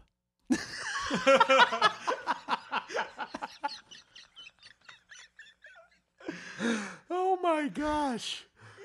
Oh man. Okay. So it's called Should We Keep This? Yeah. But basically, because the end of that movie, keep going. the end of the movie, they're having this, there's lots of things that are just like bad about that movie. The most notably is got to be that Mickey Rooney is in Yellowface and false teeth playing her Japanese landlord. However, that is like so obvious that like it doesn't. It's almost like a devil you know scenario where it's like that shit is so fucked up. It's like kind of less insidious. It's like when it's like in Othello. Like I kind of sometimes talk about like Othello, that it's one of Shakespeare's least racist plays because it's about racism, as opposed to like the other plays that make racist comments but aren't as a whole making any comment about racism upon racism. Exactly. Sure. Yeah. The end of that movie, they're arguing in the rain, and she's like, "You don't own me," and he goes, "Yes, I do. Yes, I do, because I love you, and that means I own you." And like this is intended to be romantic, and in many cases, and like especially at the time, probably was seen as like this romantic confession. And they do fall in love, and they end the movie together. So like that was me being like, "Whoa, this should we keep this? Like, Yikes! We can't keep this. That's uncomfortable." But there's also like, you know, I Saw Her Standing There, right, by the Beatles. How's that song start? I actually don't know. You bore me. No, I'm just kidding. Dude. I'm just kidding. I don't care at all. But it just starts like, you know, well, she was just 17. You know what I mean? It's like, whoa, dude, what? No. And then like, there's a bit like sexualizing like underage women in songs. Like that shit goes forever. And like that is fucked up because it like, I mean, it's obvious. if it's a pop song or if it charts in any way, then what it is saying is that we as a culture think that it is that certain degrees of statutory rape or pedophilia are permissible. Is that what we're saying, or were the Beatles? I can't speak to the intention of the Beatles writing that song, mostly because I don't. The Beatles were not like I couldn't way, even tell you how it started. But listen to this. Just try this for thought. Try this thought experiment I'll try on. this thought on for size. Do it. Like comedians, right? Comedians can go on stage and joke about things that are considered socially inappropriate. Things that they could not say if they weren't on that stage holding a microphone, saying to thousands of people. And in this day and age, millions of people, because people make Netflix specials saying inappropriate things. They're artists. Musicians are artists. Can't musicians also comment on the things that are true and inherent in human nature? It's different if they're praising the fact that their impulse to look at a 17-year-old is funny or sexy, or if they're just saying, like, this is something that's in me. Because some pop songs, dude, they're framing terrifying thoughts, but the song itself sounds happy. You know? Well, I mean, I think that there is a possibility that what you're saying is true, but it can't be the assumption. You can't. Why does there have to be an assumption? Why can't we look at it for what it is? Yeah, but I don't know the Beatles song. What are the lyrics to this Beatles thing? Yeah, that's a what if. Do you know if that's what they were doing? You know what I mean, and the way she looked was way beyond compare. Okay. Beyond compare. I couldn't dance with another when I saw her standing there. The song is like, I'm going to be like I'm in love with this 17-year-old now. Whitesnake has a song where they're like, you know, she's only 17. It would be. Yeah. No, I don't know the songs Right. that you're speaking of. I'm just saying, like, not even with You these know, songs. Neil Diamond is like, but like, if girl, you'll be a woman. Who is that? Neil Diamond? Yeah, girl, you'll be a woman soon. Soon you'll need a man, which is saying either A, you're about to come of age and you need to get married, or B, I'm going to fuck you, because you're Yikes. a virgin. Now, here's the thing. As artists, would you say that we have a license to explore things that are inappropriate outside of the realm of art? I think that is. Wait. Certain Say things. that again. You mean outside of the realm of art, it would not be appropriate, and you can explore it within art? Or are you saying that the artist should explore inappropriate things outside of their art? The first one. Yeah, that is my favorite grammatical fallacy, amphibly. But what I think is important is intent. It doesn't need to be clear. You know, we were talking about this with like songwriting when we were talking about like just before starting recording. Yeah. But like you have an intent, and especially like would be tough for a comedian that's like really putting themselves out there in terms of doing that. While you're developing it and it's imperfect, it's not going to be if you're dealing with something sensitive and it's not perfect, that's going to be tough. That's going to be in some cases, like if somebody is puts a video anything that's up, sensitive online, perfect? Do you ever perfectly sort something out that's sensitive? I'm saying by the time that it reaches a special, they're going to somebody who has the material can be perfect, but the subject material may not be. know that I understand your distinction, and I'm not 100% sure that your distinction that you're making now isn't a pivot from what we were talking about before. If it is or isn't, what do you mean? How do you mean? What I mean that No, I'm very much on the same train as we were before. So I'm saying, so like Bill Burr, right? Yeah. He talks about he talks very openly about race, which like for a ginger is, I don't know, probably scary. a ginger, He's very pale. He's a ginger. which is another race. Well, honestly, race doesn't exist. It's a social Okay, construct. then It's why not is it any of this anthropological. relevant? This is definitely a pivot. Okay. Because societally we have made it a legitimate social construct. But It I'm is not talking, no, biologically as a real. comedian, why is that relevant? Why can't he make a joke? He's Because on the been- stage, I would say anyone, be familiar- stage is colorblind, isn't it? the audience is not. But isn't the point of a lot of our art is to break down these barriers? How can we break down these barriers if we remain sensitive to the things that are like perpetuating these very What I would say, barriers? my feeling about that is that there is a degree of, I think that there's like an implicit perception that when you are coming at it from a position of like good intention, even if that intention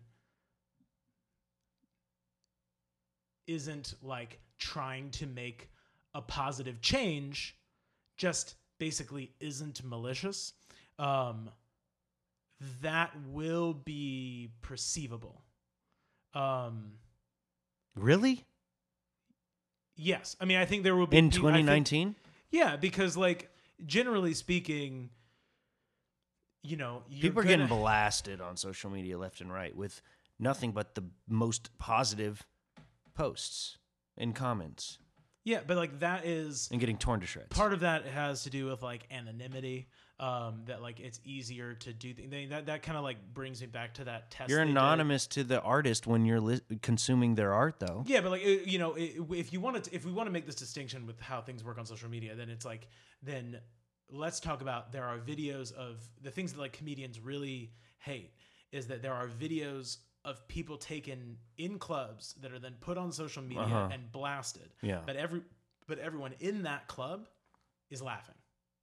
So like that is an instance in which like whatever that subject material is, they're succeeding in that context, and then you've taken it out, put it in a new context, and then I mean that also happens in like journalism all the time too, where they'll pull someone's quote, put it out of context. Yeah. It's not entirely relegated to comedy, but like I just think that like in the same way that like even there are people who are I don't even like that I'm thinking about the fact that like there are people with an axe to grind, because the people who have an axe to grind, they have it because they've been hurt in some way, or there's like a legitimate injustice that is real that they are prepared to be on the avant-garde in tackling. There's a lot of change that there's a lot of change that a lot of people want, but they're not prepared to step up into the front line and be one of the people campaigning for it. So, the people who are, as some might say, easily triggered are also people that should be acknowledged for being willing to bear the burden of fighting for social change in a way that not everybody is, and I often fail to be. I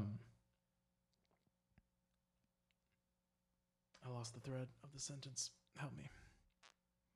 We're What I just would say talking is- about comedians and Yeah, the but I just Beatles think like that, in what you're doing, 17-year-olds. there's just a general, so there's a playwright, her name is Young Jean Lee, and she writes very socially critical plays. She is an Asian woman. The plays that she writes are not entirely about issues that are related to Asian women. And so there is a degree to which she is and has commented about putting herself out there because she knows, especially in the earlier stages of a production, not everything is going to be exactly right. So there just has to be a trust that, like, you know, the audience has to trust that they are coming from a position of respect and with an intention that is good. And then they also, and that they are open to how they can make the execution of their intent, make the execution and their intent closer together. But yeah, but And so that they're filter you just of have to trust what's it. You that just have to trust filter, they're trusting it, but this trust is reliant, dependent upon the social constructs that are relevant at this particular time. So Fair. they may That is the change. situation. So, like, I'd say there are plenty of shows like The Office, I think, is one. But there's some Urban Cowboy when we were Midnight Cowboy. Urban Midnight. Midnight. Fuck, I always mess that up. Midnight Cowboy is one too, where it's like, this is material that when we look at it now, we're like, this is regressive. This is fucked up. You know, this is absolutely wrong and so harmful. However, at the time, that was a progressive position. You know, that like the Overton window of progressivism has shifted and we're in a new world, but like, which we wouldn't have gotten to if the people who were pushing us at that time from, you know, a position of progressivism that we now view as conservative. So that is to me like a consequence that like anyone should be kind of happy to pay. I mean, we should be aware that like maybe we should try to be informed in how we criticize that, but at the same time we shouldn't continue to like glorify it as a perfect example. Yeah, I mean, yes, I can agree with that. I also think that I'm more interested in result as opposed to intention. Because you know what they say about good intentions? Is that the road to hell is paved with good intentions. Well, but Abelard so would say the result that of things is more intentions powerful. Are what are more important because you can't always control your actions. I would say that your intentions are irrelevant and the result is what's the most important. Because, like, let's look at this thing, 13. The movie 13? 13 Reasons to... Oh, 13 Netflix's Reasons whatever. Why, I think it's called. Yeah. Yeah. Who knows what their intent was, but just coincidentally, I don't know if this is directly because of its release, but since its release, the U.S. has seen an increase in the suicide rate amongst teens. Mm-hmm. Yeah. So it's like, Well, I mean, that's so like it's like, what if that's their like a intention was problem to forever. avoid that? But the result was an increase in suicide rate. I mean, to be perfectly honest, this kind of brings up another thing, you know, that I think there's an in the like art world, there's this idea of like, some people can be like, maybe that was what it's meant to be, or maybe that's the point when it's like we try to talk about something that's like failing. It's like, no. Like, so like for me, like I'm a big believer in exploration, but I'm also a big believer in like acknowledging like failure, like acknowledging that something didn't succeed like you wanted it to. It wasn't, you know, part of the point. Right. You know, but maybe it was part of the point to have that documented so that we don't continue to do this. So maybe it's not, should we keep this, but should we keep this going? Well, I mean, but you should, but also at the same time, there could be, again, we're operating from a position of ignorance in terms of the writer's intent. Sure.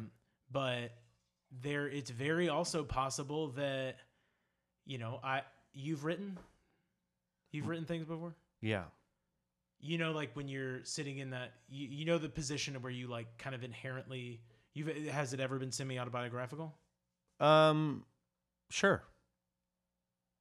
Do you think that you are that you're in the play, like biasing the events toward the way in which you wish they had turned out?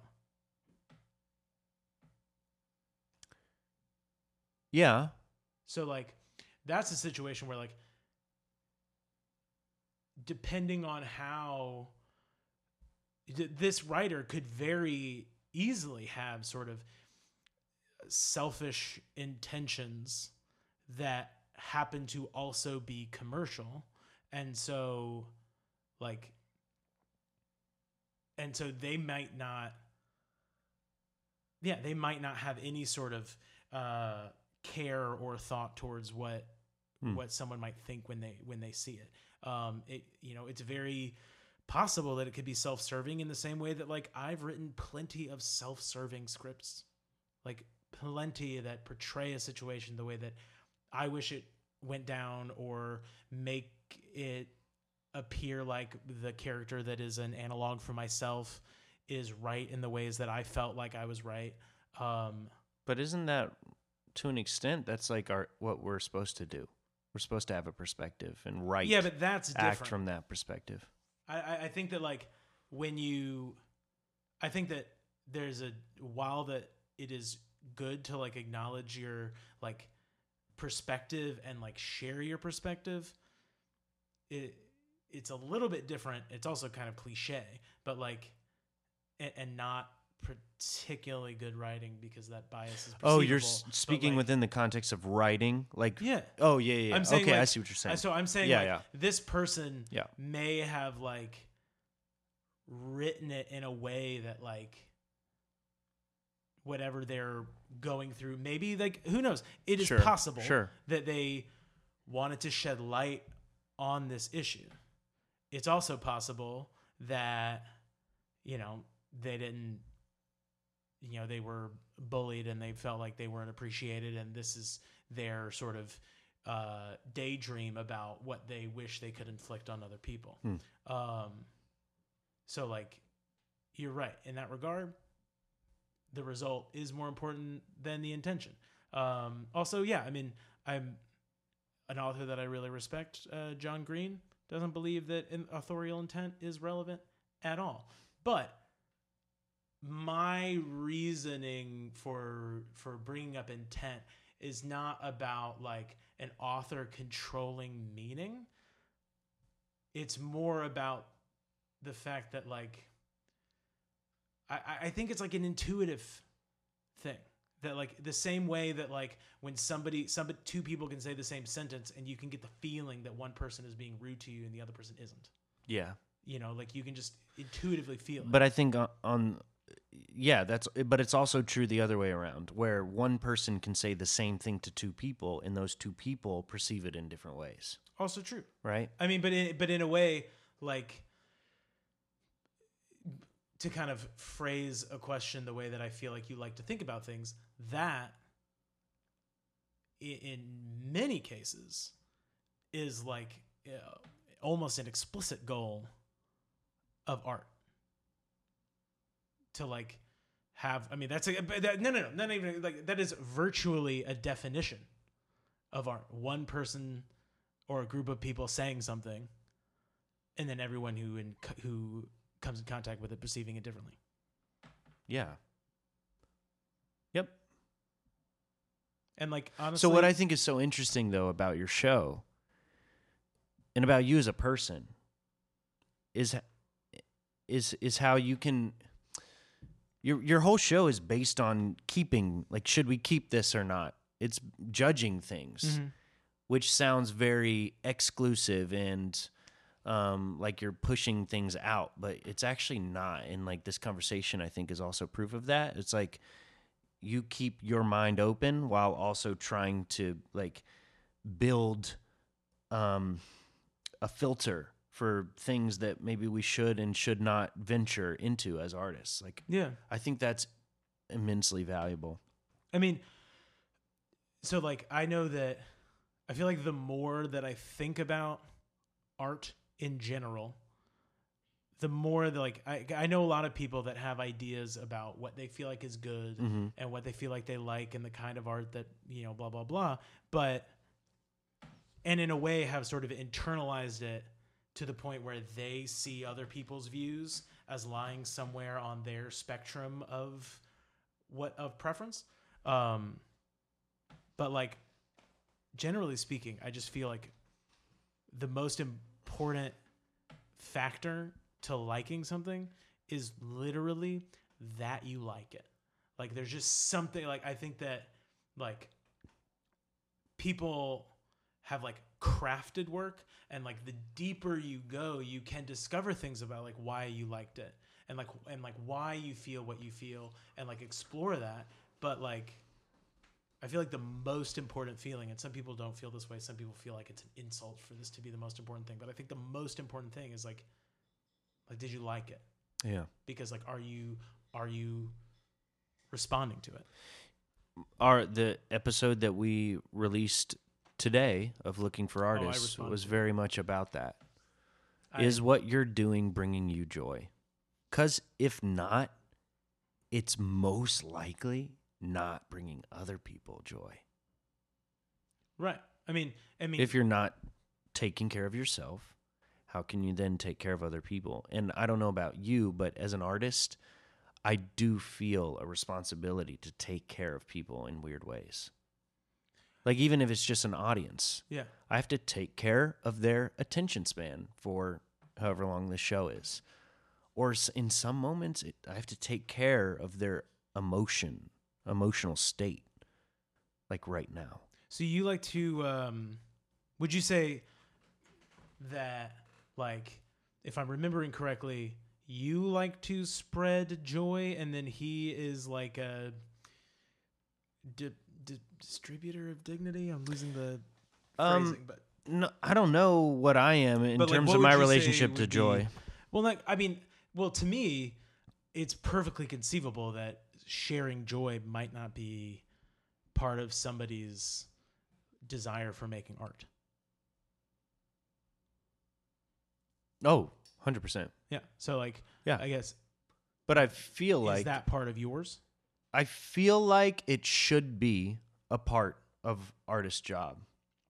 To spread joy? Yeah, and I mean, sometimes he did that make joy. the caveat. He did make the caveat. I mean, like, that, I think catharsis Yes. is going to lead to a kind of resilience that we can call joy. And like It'll give you a tool. It'll give you tools. Yeah. And like, Yeah. you know, something that I think is Yep. definitely true, and it surprises me more and more the more people I meet that are not in the arts. That's something about like the arts are, I think, probably more. Actually, I don't have any idea because I've never been in another industry, but it's a very like socially immersive industry, and so like most of the people that we meet are other artists. It's very few times do I come in contact with people who aren't, who I then get exposed to seeing like people's awareness of their like inner emotional life and perhaps the inner emotional life of other people, that like, you know, like we talk about people, like I feel like I have spoken about people who I feel like are just not aware about how their behavior is being perceived, or like, you know, they're like emotionally unaware. I may phrase something like that. But like, if I am talking about a creative, odds are there are still leaps and bounds among people who are in non sort of emotionally exploratory careers that like I meet, and they're just so unaware of how they as people process their own experience. And like, you know, part of sharing our perspectives is also being aware of like what that perspective is and how to share it, how to channel it, Right. how you, Michael, work, how your sadness works, how your happiness works, how your anger works. Like you know that because you investigate it. Lots of people that don't have to because emotional dexterity isn't professionally required, have no awareness. I mean, I had an instance. I'm not throwing him under the bus. Maybe I am. But there was just like, he's not emotionally unaware, but this was a blind spot. There was a moment where my dad was upset and he kept doing these things, like kind of like pushing past me and kind of like sighing and like, trying to get by me when instead of like asking like, Right. hey man, I need to get a glass. Would you mind stepping just like you're just like halfway in the way? If Right. you just step like 6 inches to the side, wouldn't be a problem. And so like I didn't really do anything about it. And then after like 2 more times, I went to him and I was like, how you feeling, man? And then he eventually got around to explain that he like felt angry and he didn't really know why. And I was like, yeah, you do feel angry. And he was like, why do you think I feel that way? I'm like, because you've been acting out of your anger, but he didn't see the ways in which he was acting out of his anger. Yeah. And also didn't really understand why he was angry in the first place. And there's just like, I feel like I meet every once in a while, like intersect a group of people who are, for the most part, like not, they don't maybe view themselves as creative. I mean, I don't think that there are many people who have zero creative capacity, or, I mean, if they do, it's because it's been trained out, that like they're just so not tapped into that environment that it's like, it's very alienating for me because it's something I take for granted. Yeah. I think that also when we, as creatives, especially in the city, we find ourselves surrounded by like-minded people. Uh-huh. And so it's easy to think that it's normal to be in touch with your emotions. Sure. And maybe, like we've been speaking a lot of evolutionary and Cambrian pasts. That was the word that I was searching for in today's episode. Right. Which, how soon do your episodes air? About a week after we do it. So it's not like ours where there'll be like a 3-week break between. No. Yeah. No, ours are pretty hot off the press until we work up some episodes to archive. Right? Yeah. I mean, well, that's something, yeah, like the archive, like when we were talking about like having a, using some of our free episodes, one of the things that I said to Gino was like, the only reason I'm like anxious about or hesitant to use some of our gap space is that like I don't foresee in the immediate future a time in which we're going to build it back up. So I was like, but obviously we did take a break because anything is possible. But also we're going to take a season break, and so we have enough in the gap to not have a break in recording. That, it's a little inside the baseball. Dude. But let's get in the baseball. Wait, you're gonna take a break? Should we keep this taking a break? No, what I'm saying is we didn't record today. Oh, yeah. But because you have a build-up. Right, but like there will be a space between 1979 and 1980. Got you. Whether or not there's a release break, I don't know, but there will be a recording break because we've got a bank, baby. Hey, I'm trying to build up my bank, my content bank, my creative bank. Get like an Ally account. It's got a high interest yield. Good, maybe CDs, probably not the best investment. Oh my gosh, dude! What about those guys still pushing their CDs in Times Square? Oh man, so I host Airbnbs, right? Talk about spreading joy, dude. I host Airbnbs, and we had this guy who spoke basically like zero English, and he left us a CD, and like had his name on it. And we were like, does he make music? Yeah. Weird that he left this for us. And like we then had to find somewhere that could play CDs and then put it in. iTunes comes up and it's like rap music. And his name is like Lil Murder. And I'm like, what the fuck? And then once it starts playing, I was like, oh, okay. We basically realized that like somebody was passing out CDs on the street and then they like wrote his name on it and gave it to him. Oh. I was like, okay. Because nothing is adding up about what, I mean, granted, not everything always adds up. We had one dude who was like really like really internal, like seemed kind of shy. And that motherfucker left used enema next to my toothbrush. So Airbnb, man. for the most, I'd say 99% of the time, it's nothing but amazing experiences. Every once in a while, though, You get that wild card. you get that enema the enema next to the toothbrush. next to your toothbrush. Okay, so I could literally go on with you forever, and so I'll just have you back on if you're down. I'm always down. Okay, good. So I'll just end it. You're with, an amazing interviewer. I want to put that out. Oh, You're an amazing thanks. interviewer. You're an amazing host. I know. Wow. Well, I take it back.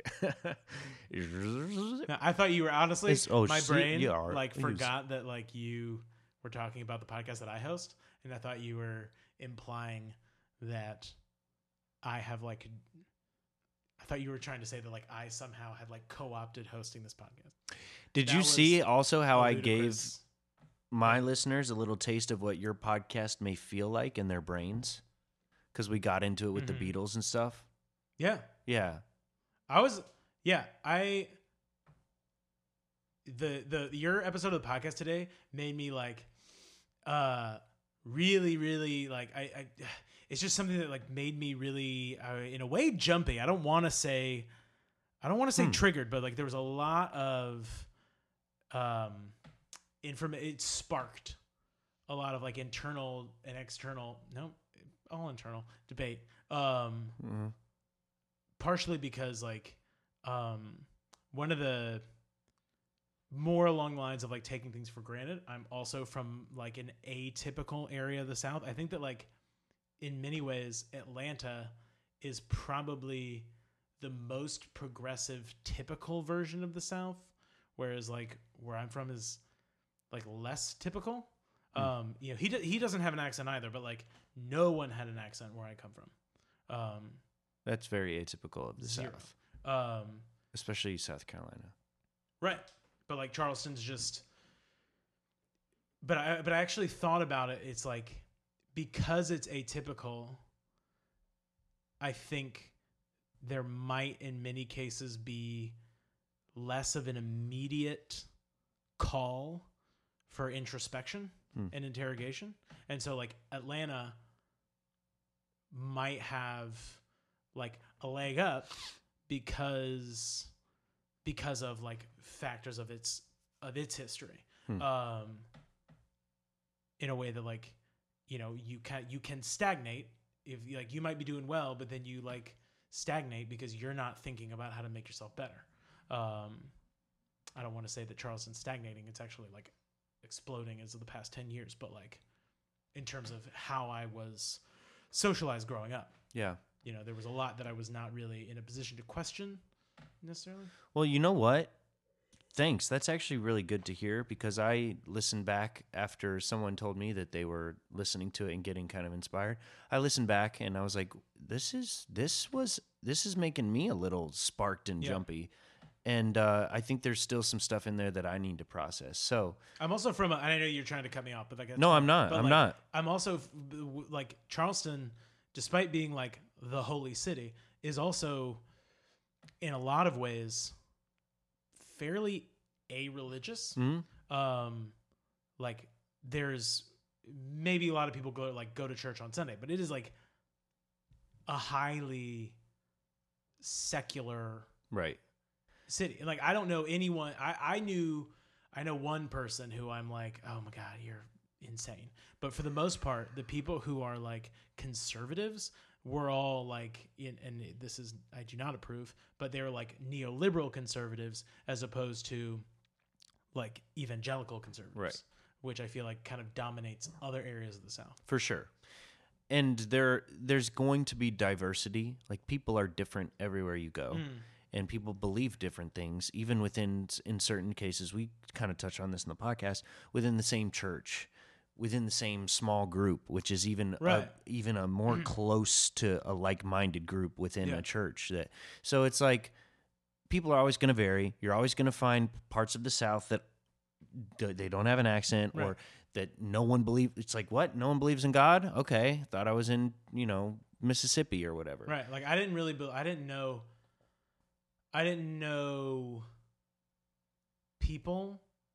I didn't meet another person my age that like would sort of in an I met like before I was 21, I maybe knew like one person at all who would probably like readily identify themselves as like a Christian. Which is, Well, you know what? I understand. Even though atypical. that's the reality that you grew up in, I think it's safe to generalize with the South 3 things: that it's hot, people have heard of Jesus, Well, I mean, and I'd say that's a safe bet. and Heard of. favorite pastime is drawing the same Goku over and over and over and over again. I do recall that being number 1 on basically every single. Right, so- you're from the South win. You've It's drawn in a million Goku. Gokus. Drawn a million Gokus. Okay, I'm gonna ask you one question, and then we're gonna end this episode Okay. because I gotta pee. Yeah, I'm not just holding in burps from the seltzer. Oh, I gotta pee. Okay. So here we go. What is and this may kind of seem like it's coming out of left field, but I want to know, what was the last CD that you remember buying?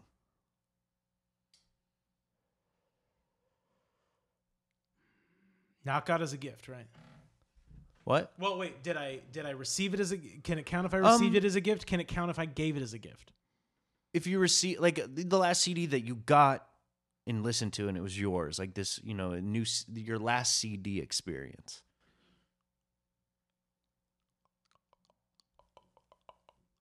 I think it might be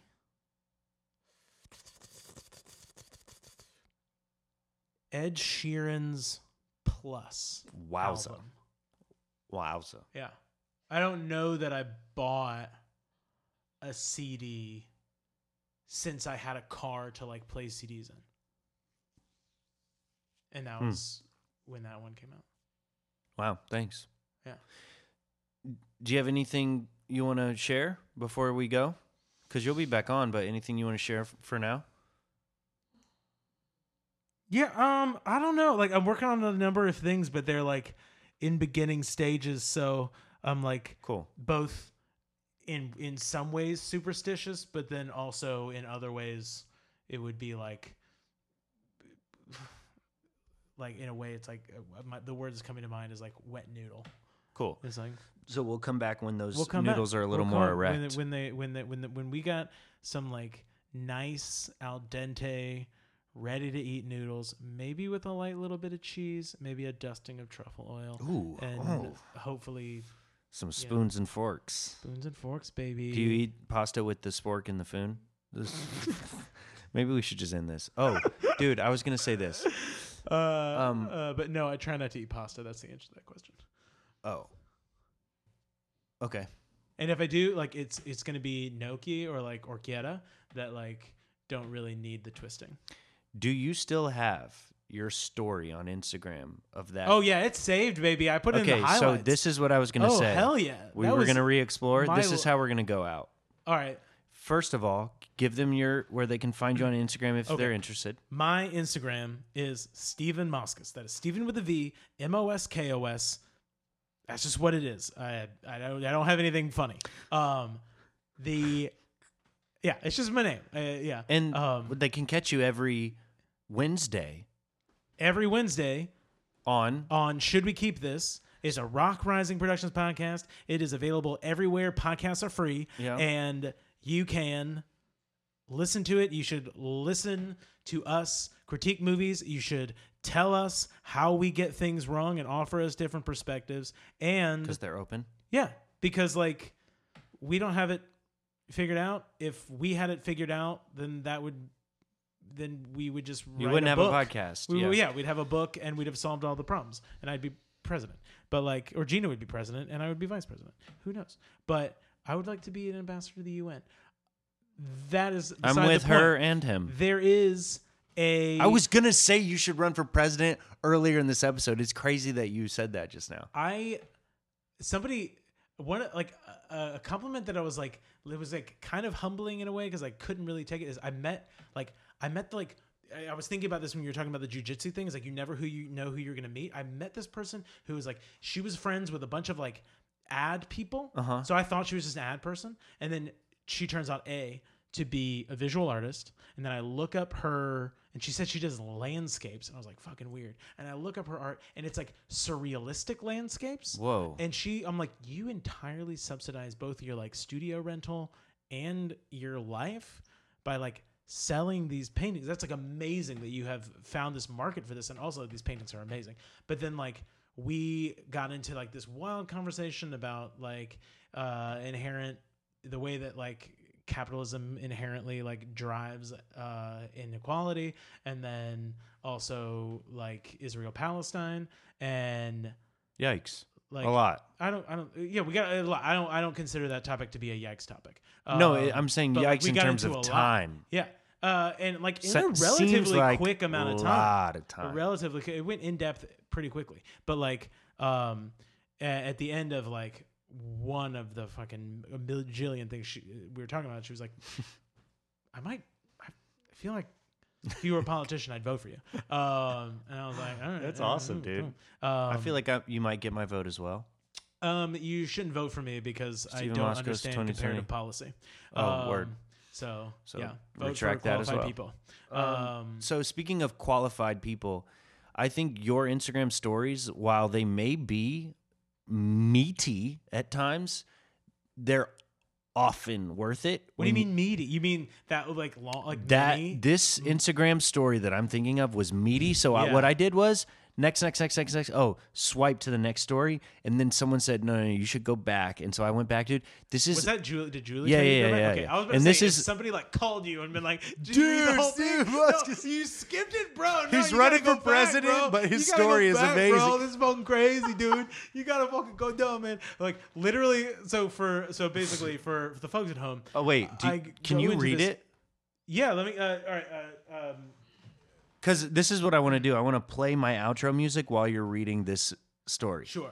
So what's not in the story is that like what is not in the story is that I sometimes just to like I'm doing a lot of writing now. It's a little insular. I like to get out, you know? I like to go different places, and one of the Yeah. things that I'll do is like I'll go to this bar not far from my apartment. It's called Forest Point, and the lighting is nice there. And so a lot of bars are like dark, very red. I'm gonna burp. Maybe I'm not. I don't know. But like I'll go there just to like get some people time. And I go there, and there's a homeless person, and they're sleeping like in one of the chairs that they put out like for people who are waiting to go in. Mm-hmm. But I look and I see like, you know, because whatever, homeless people are just it's a thing. Who cares? Not about their plight. But I do not believe that I'm not somebody who thinks that they should be hidden. Right. And they so now this person is sleeping outside this bar. I'm looking at it, I'm like, well, that's weird. She also is holding an iPhone 10. So I'm like, that is you shouldn't be sleeping with that phone out. And then also, how'd you get that phone? Presumably you're a homeless person because you're sleeping outside of a bar at 9:00 on a Friday. And then I go into the bar. I'm sitting. I'm like starting to try to work on stuff, and then I notice she comes in, and I was like, "Oh, I assessed the situation improperly." And then this guy sits down, and they start talking, and I realize that like I am sitting next to a couple that is like maybe breaking up, maybe having a big fight. Either way, it's fucking weird. So we're gonna go through. So the stakes are weird and the stakes are high, but that's the context for this story. So And I want would to say like everyone to know that I am sitting like one bar stool away from this conversation on a corner, so I'm semi-facing them. this, by the way, is going to be the last thing that people hear in this episode because I want people to get joy from this. Oh, they will so get we're not joy, we're not and- going to disrupt the flow of the energy with a goodbye. Thank you for coming. So I'm going to do Yeah. it now and then go pee. Right. Thanks for coming on the show, dude. You got it, man. Please Have me come back on. Yeah, yeah. absolutely. All right, much All love. right. So, picture of my awkward-looking face, and like, well, I'm sitting next to a very awkward conversation. Oh, it's shaping up. This guy's really heartfelt. I put a little smiley face on there. Oh, nope, it's bad again. Okay, so she goes, "You cheated on me, and I feel like shit." He goes, "Well, that's how you know you're really living. You're feeling something." Me? Wrong answer, man. That is like the worst answer that you could have to somebody who's saying you cheated on me. So like, okay, so I found out they may have been on a break, or maybe he was cheating on his girlfriend with this woman. And like, honestly, I'm lost. I think I'm going to stop them to ask. Oh shit. He was lying about where he lived. This dude is bad news. The conversation is flipped again, and I'm going to start a GoFundMe to get this woman some support. Okay, he's left. He left, and his parting words were, "A breakup should happen once, not 5 times." And I was kind of sad that it was over. But he came back. Oh, I am getting no work done. She's mad because he prioritizes his brother over her. All right, that one's fair. He's his brother. It kind of annoys me because I want to be on her side, but she's losing me on that one. Oh, so then in the bar, "I've Been Loving You Too Long" by Otis Redding starts playing. Appropriate. And then it became Dirty Diana. Also appropriate. Yo, they're trying to work it out. They're like hugging. And then he goes, "You don't think I want you? Of course I want you. I don't see it in your actions. The things you do are your fault. Oh, so nothing I've done for you means anything?" He's the worst. And then she goes, "I know in my heart that I liked you and I supported you. I hope you have a nice life." Newsflash, turns out I'm not the only one sharing this story. This has become a cooperative effort. People in this bar are like, we're like passing our phones back to each other to capture different things that each people are hearing. Oh, and then I send a little picture of the guy. He has a nice tight buzz cut and a skinny area nose. He dresses like you know what? He was going to law school. So if you can just imagine, he's a douche. Oh, he's crying now? Oh, God, fuck off. "I broke a promise or lied, whatever you want me to say." Again, if you have cheated on someone or broke a promise or lied, saying "I'll say whatever you want me to say" is, especially if you're being glib, not exactly the way to go about it. And then she goes, "Kyle told me be careful. Esther said I'll be careful for you." God, no one can be careful for you. You should always be careful. "You said in recent months, you said thank you for listening. You said that. So I was listening." Also bad. And you're all, "Suck my dick. It's not cheating. I have a girlfriend. Suck my dick. One time. It was physical one time. The other time she wouldn't do anything because she knew I had a girlfriend." Also, not a good answer, dude. If you didn't cheat because they wouldn't cheat with you, just keep that in your back pocket. Look, if I fuck someone, that's my goddamn decision. You don't have to be so mean. So you don't read into what I'm saying, goddammit. I would have told you. So he's sad about how this conversation is going because apparently he thought they'd be friends for years to come. Oh, I've just been informed of the following quote. "I'm emotionally intelligent, okay, because I'm happy for you. I've already said you don't deserve this. I've already said it, okay?" They're taking a break. I actually turned the camera around to take a picture of them, and they both like have their head in their hands. The pile of tissues is starting to pile up. So also somebody tried to sit in the one seat between us, and I blocked them from doing that. Yeah. Yeah, I think I think it's it. I think they're really gone. And now Ain't No Sunshine When She's Gone is playing. It's like the DJ is listening to the conversation. Oh, something I left out. She was actually sleeping in front of the bar when I arrived. Not sure how it plays in, but it does. Oh, fuck me, y'all. He's back. This is never ending. He prides himself on his ability to suppress things. Does he get a thumbs up for that? She seems to be a bit more removed now. I think she's made up her mind. I loved you so much. I loved you so much. I love you too. I always will. Shouldn't you be texting somebody else? Nice. So she's not being fair because she's not doing her part to compartmentalize, apparently. Oh, I laughed by accident. He said, I have the ability to suppress stuff. It's sick. Oh, her phone is blowing up in solidarity. Or they're reading my Instagram story. One or the other. I did keep waiting to get caught. His brother's name is Errol. God, this whole family sucks. He's showing her his Uber history. What the fuck is happening? And she is picking it apart. Oh, she's pulling no punches. I never came with you. Your dick sucks. I never felt anything. Shares If I Could Turn Back Time plays. Oh, then they start hugging for like a long time, and I start to believe that they may leave together. Okay, he left again, but honestly, I've been fooled before. Now it's Cher Strong Enough. Is this DJ following the conversation? He didn't come back.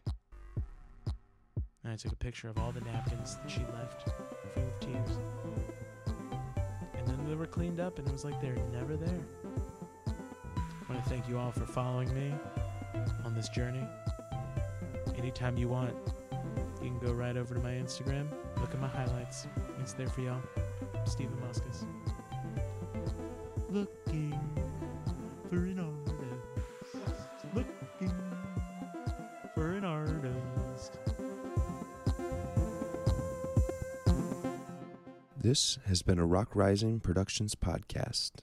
Thanks for listening.